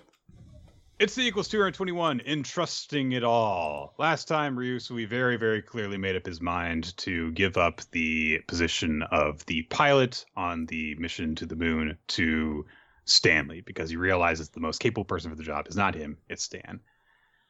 But we don't see this happen yet. He instead goes back to his home, and he looks at the model of the spaceship they've built, and how, you know, he's always been about like, I wanted to go off and sail on a real proper vessel and everything. Senku passes by his window and he says through the closed window, so presumably he's like, I don't know. It depends on how soundproof the windows are. But he basically proposes this idea of like, hey, let's say that, you're on this adventure to save a knight, but it turns out, save a princess rather, but it turns out there's a more capable knight that could save her. Do you step aside in order to have the better person do it, even though you really want to save the princess? What's your move as a science bro? And Senku is, for a moment, just like, what the fuck are you talking about? But then he sees that he's staring at the ship, and Senku immediately reaches the same conclusion that Ryusui has reached some time ago, which is, being a master of science is being a master of efficiency. If there is someone who's better than me for the job, of course I'm going to hand over the reins. But of course they're both kind of like, I mean, you kind of already knew what you were going to do before this. But hey, sometimes people need to be told they're making the right decision. So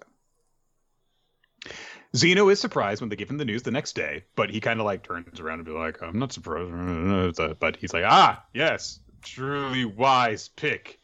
No objections, I presume. But he admits that he is surprised by this, and he's like, hey, if you revive Stan, he might help me take over the world. And Ryusui and Senku are like, yeah, we've kind of progressed science to the point where you won't do that, though, because it won't give you an edge anymore. So Zeno says, all right, well, tell everyone that I threatened you, that I swore to sabotage the rocket engines unless you revived Stan. And Ryusui's like, now we're going to tell the truth. You don't need everyone to think you're an asshole anymore, Zeno. There are, of course, people who react in shock about this. Gen says that Tsukasa is going to accompany Zeno over to Stanley. And Tsukasa's like, yeah, we can say that I'm guarding a VIP as we do this. And Zeno says, yeah, if Stan turns rebel, then Tsukasa will undoubtedly cause me bodily harm. So they're going to not completely take Stan off the leash, essentially. Yeah. And so everyone's like, hey, this works out really well. The moon mission could be deadly. It's great if we have, another capable soldier up there. Chelsea is the one, because Chelsea has demonstrated that she is very observant about other people's behavior before, that she's the one who asked Ryusui, like, hey, are you sure about this? And Ryusui's like, oh, my shooting skills aren't really up to snuff. And she's like, that's not what I meant. Weren't you really, really excited to be going to the moon? We don't see this scene after that point. We cut away as they go to revive Stan. And so like, all right, awesome. Ryusuke just kind of shakes it off by saying like, yeah, who could do a better job than, the best marksman that we know of, And of course, as the greediest person in existence, I desire that. They go and revive Stan. Zeno offers him a cigarette. And Stan takes it and lights it and just says, "What's the job?" Because he's so fucking cool. He knows what's up.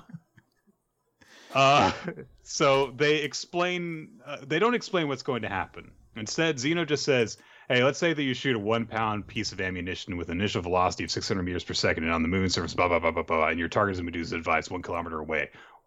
And Stanley just says, I should fire at 0.013 degrees.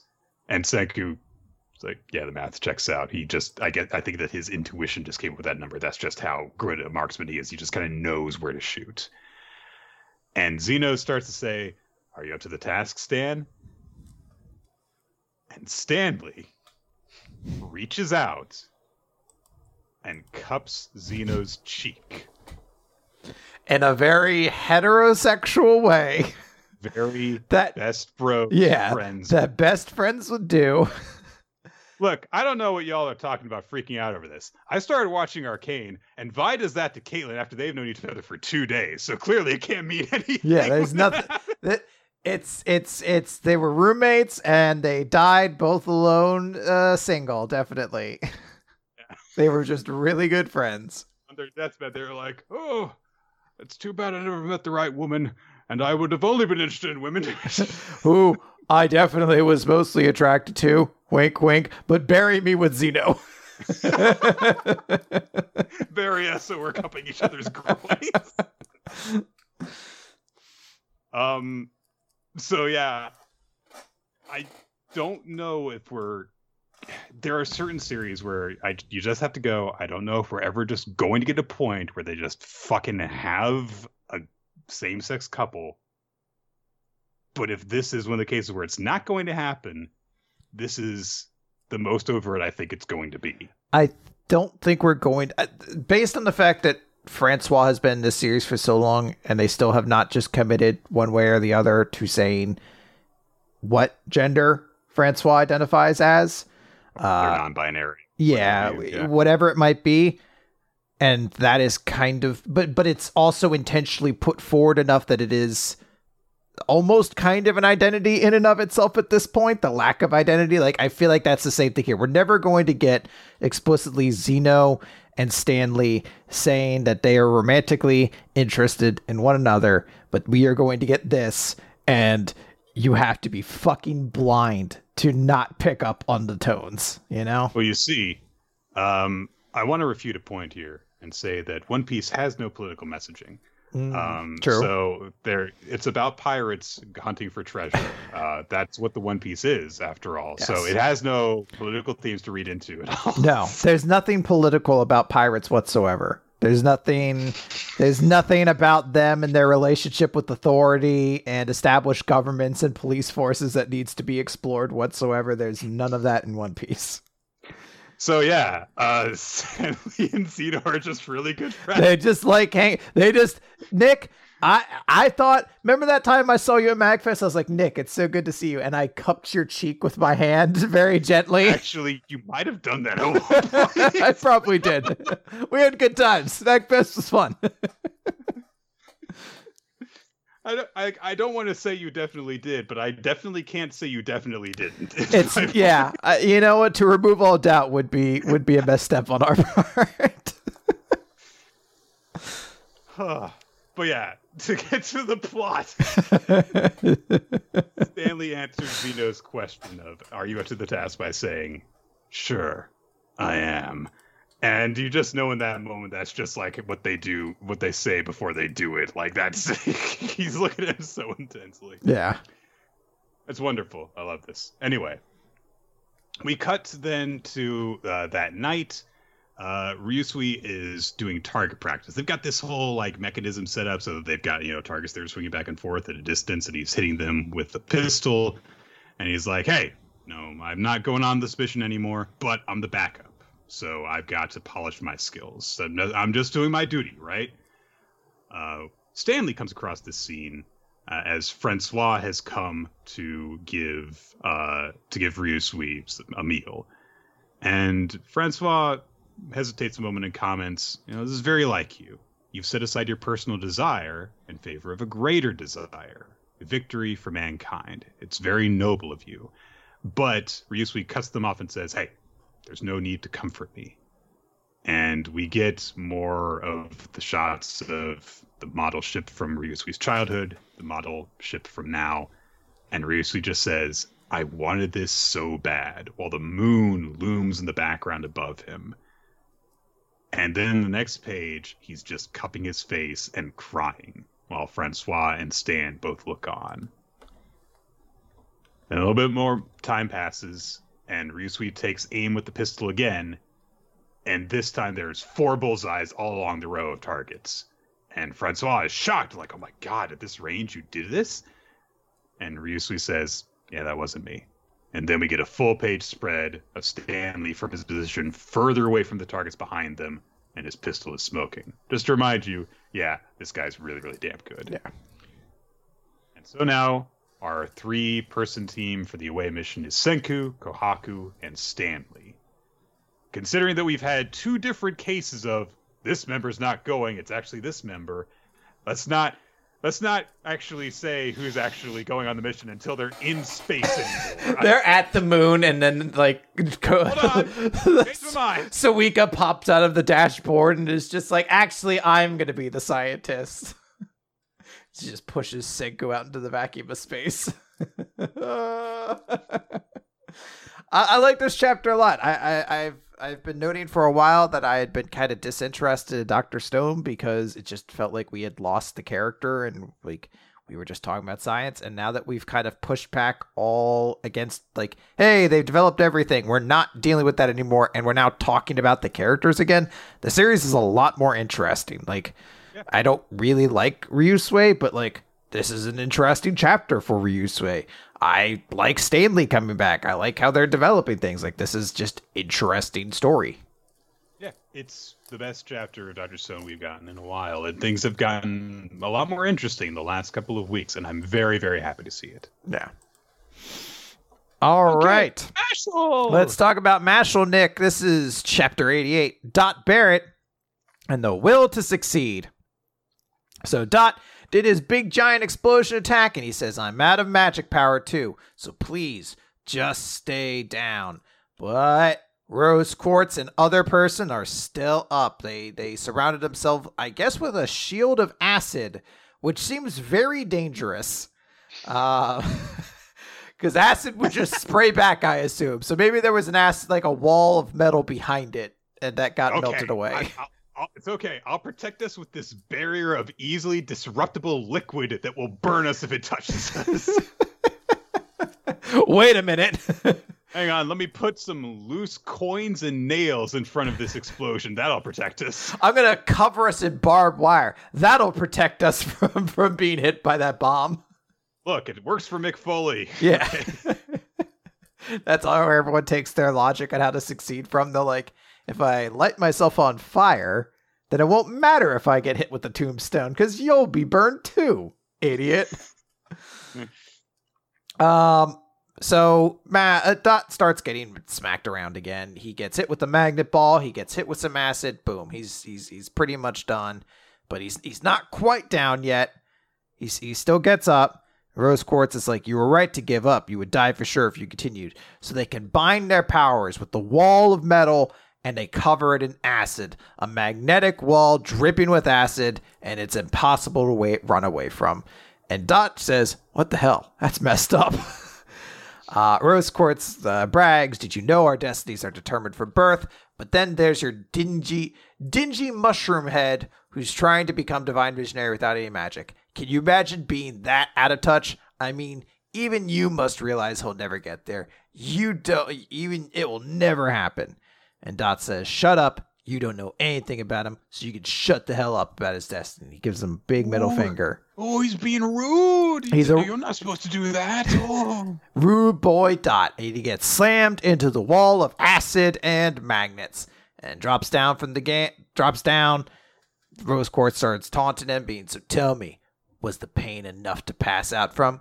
It'll be okay, you know. Once I'm in charge of this world, I'll exterminate the Magicless so no one gets any more funny ideas. But why am I wasting my time on someone who can't even hear me? But Dot gets up. It ain't over yet. I need your key. So he gets slammed into the wall again, but then this time has the big giant metal magnet ball slammed on top of him. And Acid Guy's like, Levis, you utter madman. He ain't getting up again after that beating. But he does! He grabs Rose Quartz's leg. And he's like, no matter what you say, no matter what the world says, you can make fun of him. You can say he'll never do it. But I say he will. I've got faith in him. He's going to become the divine visionary. And as for me, I'm not going to back down and cower in fear while someone trashes my butt. And he uses more magic, and it's a bunch of explosions. And it's, Rose Quartz and Acid Guy get away, although Acid Guy's a little wounded. And he's like, oh, how did you do that? Wait a minute, the key's gone. And Mash is there. Bum, bum, bum. Dot opened the door. And Rose Quartz realized he hung close and even blew himself up to distract from the key being stolen. And then Mash twists his fist and punches Rose Quartz in the chest. And Mash finishes by saying, let's see which of us is eating dirt when this is over.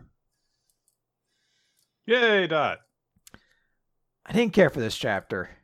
There were one too many false finishes where it's like Dot being like, I survived my own explosion. All right, I'm going to slam you into this wall covered in acid. Well, I'm going to get up from that. Well, I'm going to slam you into this wall covered in acid and hit you with the big steel ball. Well, I'm going to get up from that. Well, I'm going to blow myself up and then I'm going to steal the key and still technically be conscious enough to then unlock it. I was like, all right, this is a little too many, like, he survived this kind of things.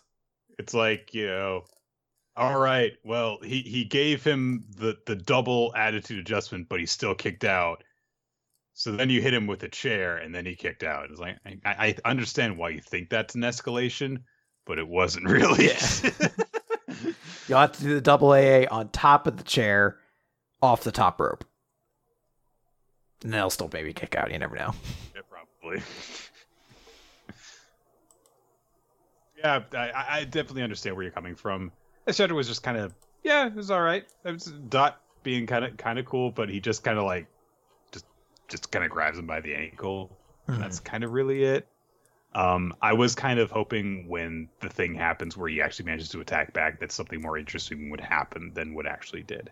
If there had been a bit more of a payoff there in the like last ditch effort to grab the keys, or even if he had just like done something much more insanely tricky to get them. Like something that we could like see and appreciate, then that would have given me a different impression of all this.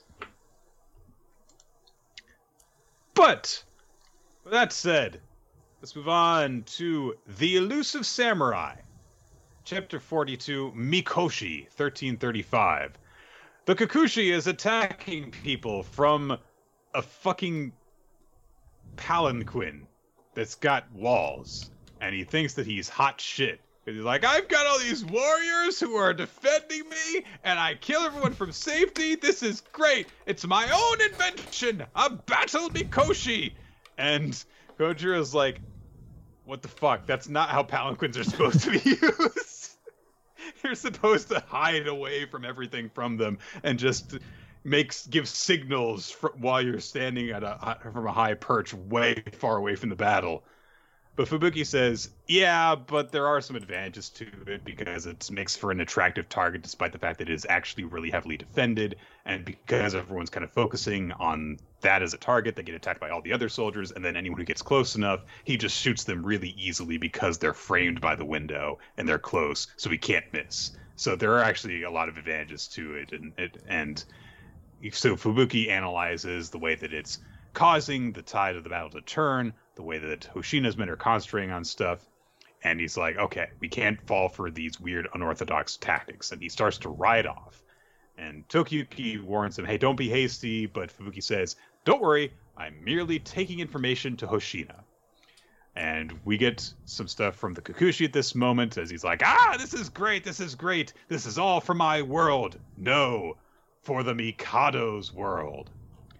And we see that when the Kikuchi was first made, the Kikuchi, he really, really, really didn't want the position. Because he was like, I'll be killed in this position. I can't rule these weird people.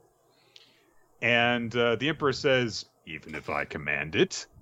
And the Kikuchi responds with, look, my clan's got, low-ranking nobility originally. My lineage and my abilities don't allow me to have this position. So why have you chosen me for this post? And apparently, the current emperor is kind of crazy. He gives this very passionate speech about how spirit is required for men to transform the times. And he says, back during the previous shogunate, you were wondering why all the other nobles were indolent and groveled for the warrior houses and lusted for personal gain. You believed that you could make a change for the better, and I saw that passion and ambition. It caught my attention back then. You have no great lineage, no major accomplishments. You're kind of ugly. You smell weird. People don't like you. But you have a spirit that would touch the sky. And that is why I give you Shinano. Go, Kiyohara, and rule Shinano with spirit for the world I will create. And Kikuchi got all fired up, and this apparently drastically shifted his personality to being an aggressive dickbag that we have known since he was first introduced. And so, yeah, he's just thinking to himself, like, he's not actually thinking to himself, getting, narration saying, yeah, this was actually, like, how a lot of stuff happened in these times, because the Emperor Go-Daigo was very, very charismatic, and a lot of nobles who had previously not entered into combat would take up arms and would get involved in the battles. So this is an example of that. However, as Kikuchi is getting really, really, really revved up, shooting people from his safety and stuff, all of a sudden the palanquin starts to kind of topple a little bit as, Hoshina's forces have adjusted. They're shooting the people who are carrying the palanquin. Each time one of them falls, someone steps into their place in order to pick up the slack. But Fubuki's analysis is, hey, a lot of these people are kind of having to carry the palanquin with their dominant hand and fight with their non-dominant one. And every time that one goes down, a replacement has to step in. And if an inexperienced warrior steps in, then that's a weakness we can exploit. And the longer this goes on, the more the perch of the Kikuchi is getting wobbled back and forth until eventually Hoshina and one of the other generals, I can't remember his name, they charge in, smash the palanquin with their horses, and topple it over, and the Kikuchi falls out, and his hat falls off. Oh no, he's truly fallen now.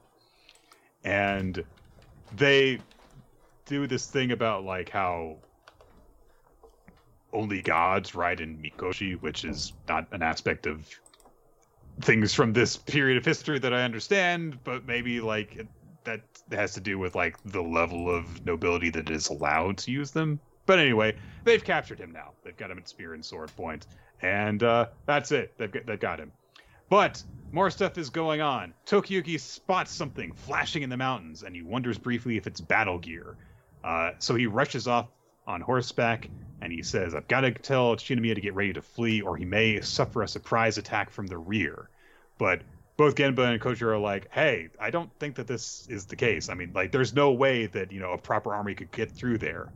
But Tokiyuki says, I think I know who it is. A resourceful commander who's crafty, careful, and skilled at surprise attacks.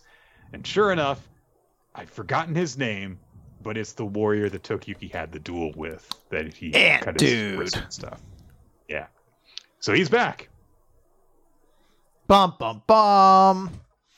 It's interesting. That's the big thing that it's a lot of, like, collage of things happening in this arc. We've seen quite a few characters show back up. I don't know if I could specifically say that this is, like, a terrifying development, but it is interesting. So we'll see what happens. Yeah. I mean, they did beat the guy the last time they fought him. But yeah, it's nice that we have another villain that I guess is, we know more about. Yeah. And getting involved here. Let's wrap this up. One Piece. Yeah. Chapter 34, Sanji versus Queen. So we start things off in the Skull Dome, seeing some of the stuff that's going on. So we need to set up something that's going to happen later on. One of the, I believe, pleasure women, is running around as everything is on fire, as the flames are spreading. Her name is Osome, and they're warning everyone else is warning her, "You're gonna get hurt." But she says, "I still can't find Chuji." Oh no! So they're trying to find a way to escape.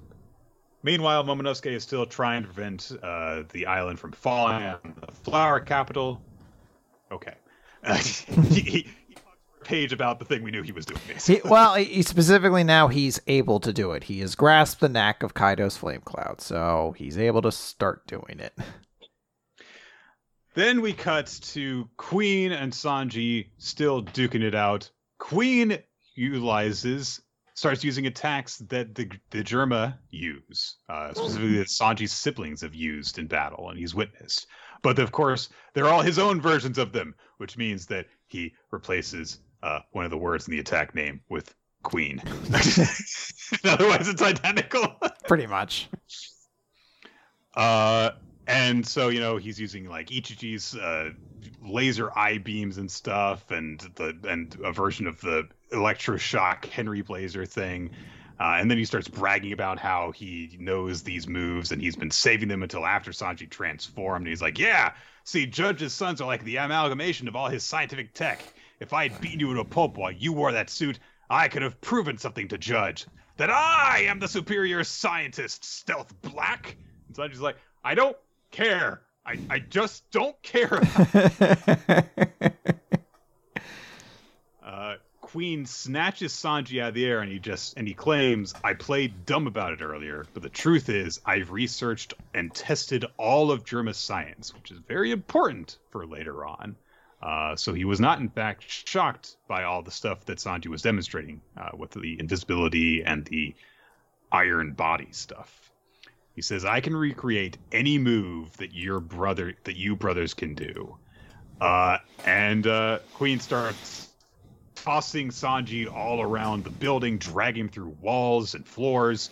Which, as we've established in Freddy versus Jason, is the coolest way to fight an opponent, is to just pick them up, slam them into a wall, and drag them through the walls. Sanji eventually gets sick of this and kicks through the mechanical arm that Queen's got him grabbed in. And Queen just goes, "Curse you! My hand!" Then he calls Sanji a snotty little brat. Sanji says, "I warned you not to say their names around me." And Queen says in response, "Oh, so there's no such thing as freedom of speech." It is the moment where you're like, all right, I knew Queen was a lot of things, but now I know exactly the kind of person Queen is. Oh, suddenly I just can't talk anymore. Am I going to get canceled just because I say I like hitting women? Am I going to get canceled now? Spoiler. Sanji kicks him in the stomach and knocks him backwards and says, "See, don't always assume you have the upper hand. There's no way the attack I landed on you earlier didn't do lasting damage. And we've been fighting for a while. You're really banged up too. I've already accepted my fate. I'm not the same person you fought back under the dome."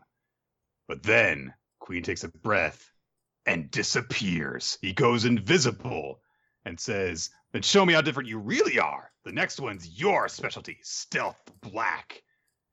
Sanji, however, is not fazed, and he vanishes too, which shocks Queen momentarily. I do love Queen's face. Yeah. Whoa! I like how his eyes aren't drawn the same way as the rest of his body, which makes me think they actually became visible for a moment.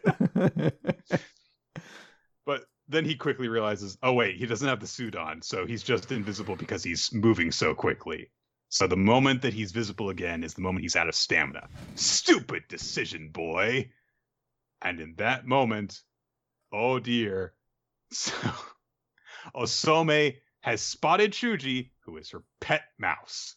And so he's scurrying around, and she's like, oh my gosh, you're all right. And she beckons over to him. Hey, come on. We don't know when they're going to start fighting again. Hurry over here. And so Queen's like, Osome, so that hussy's on her feet again. How dare she turn down my patronage all those dozens of times? It's a moment where you're like, yeah, all right, Queen is a real shitbag. A, why are you calling her a hussy if you're that interested in her? And B, because you've been turned away dozens of times? Because, Nick, Queen is an incel, so the woman is the problem. She is the reason why he can't get laid. With Komurasaki gone, you're my number one girl, Osome. They said you were off work due to a headache this morning, which made it very suspicious that you were walking around just fine. I wish he had like put on a little Sherlock hat when he's happy. He's like, I was told earlier that you had a headache and you couldn't walk around, but here you are right now looking around for your pet mouse. Suspicious? I think so. Classic woman to lie. Was my divine punishment earlier not enough? We'll see how you like another one. Because it turns out Sanji didn't go crazy and hurt a woman. That was just Queen being an asshole while invisible. Yeah.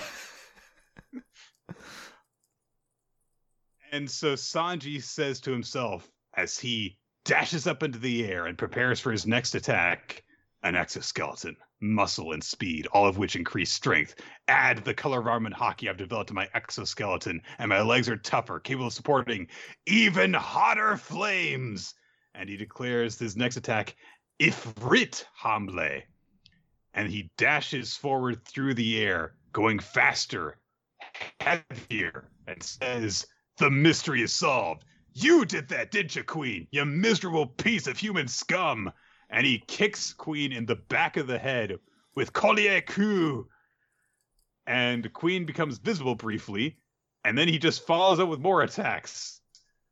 Kicks and French words. Mm-hmm. And I'm not going to try and read them all because I don't know these words. Before declaring... But Mark Wahlberg can come in to read these words for you, Nick. Oh, Basis Kade Blast, Palorand Pound, Jamail F. Big Tech Blitz, Tendron Tendierizer, Flanchette Flyer, Kwewewe Crippler, Piore Puker, Jarrett Jarrerer, and of course, Breathburst. Before which Sanji declares, now fly, sicko. And he indeed sends Queen flying with the sound effect, Bleh! This was fun. Yeah, so that presumably is the end of this fight. And I absolutely love that we get a callback to maybe the coolest moment of Sanji ever in combat, which was him beating the shit out of Kurobe with just a sequence of like kicks over and over again.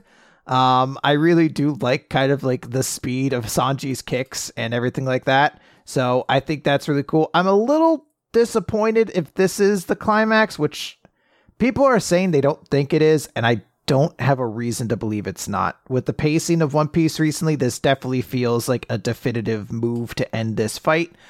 I was almost hoping for something else, but I think we might be at the point where like I don't know if it's supposed to be like the new version of Ifrit Jambe gives him lightning on his feet as well, or if that's stylistic per se.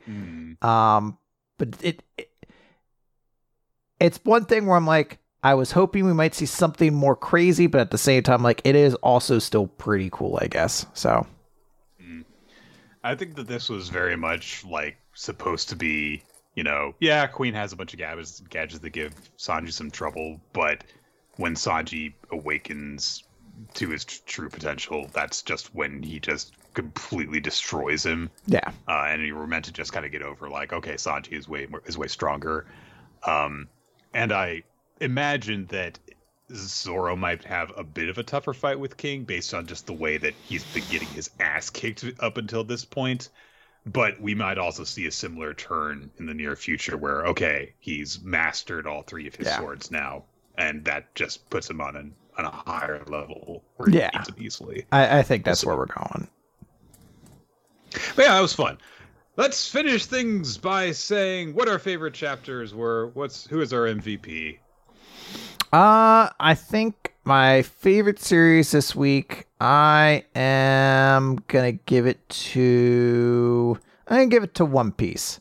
I really liked One Piece this week. I thought it was a fun, cool chapter, a lot of action, a lot of good stuff, and it was a good time. I am going to say that my favorite chapter was Dr. Stone. I liked it throughout, and I loved the character stuff that we got out of both Ryusui and a little bit from Stanley. It was just a really enjoyable experience all the way through. So. All right. My character week is going to be Neputaku because he was the number one in the poll, and he absolutely deserved every part of that. Fuck yeah, it's my boy. I don't like doubling up. Otherwise, I might say, either Ryusui or Stanley from Dr. Stone. But honestly, outside of that this week, I feel as though there's not a lot of characters that I feel like, okay, yeah, this was definitely the best one. So yeah, fuck it. Neputaku won. He's number one. Hell yeah. The audience, by the way, picked, hold on a second, I moved away and lost it, Magu-chan as their chapter of the week, and Izuma as their character of the week, also from Magu-chan. So I do understand that. He does have the big cool moment at the end, but he's only number 9 in the popularity polls. Yeah, not number. There's only one number 1. There's only one. All right. That will do it for Weekly Manga Recap, everyone. Although stay tuned because I'm going to declare what our next recommendation is going to be. So we want to thank everyone who joined us for Weekly Manga Recap here live on twitch.tv/RoloT.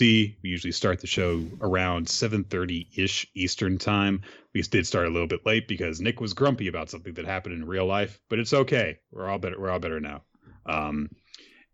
It's nothing serious. Trust me. Everything's fine.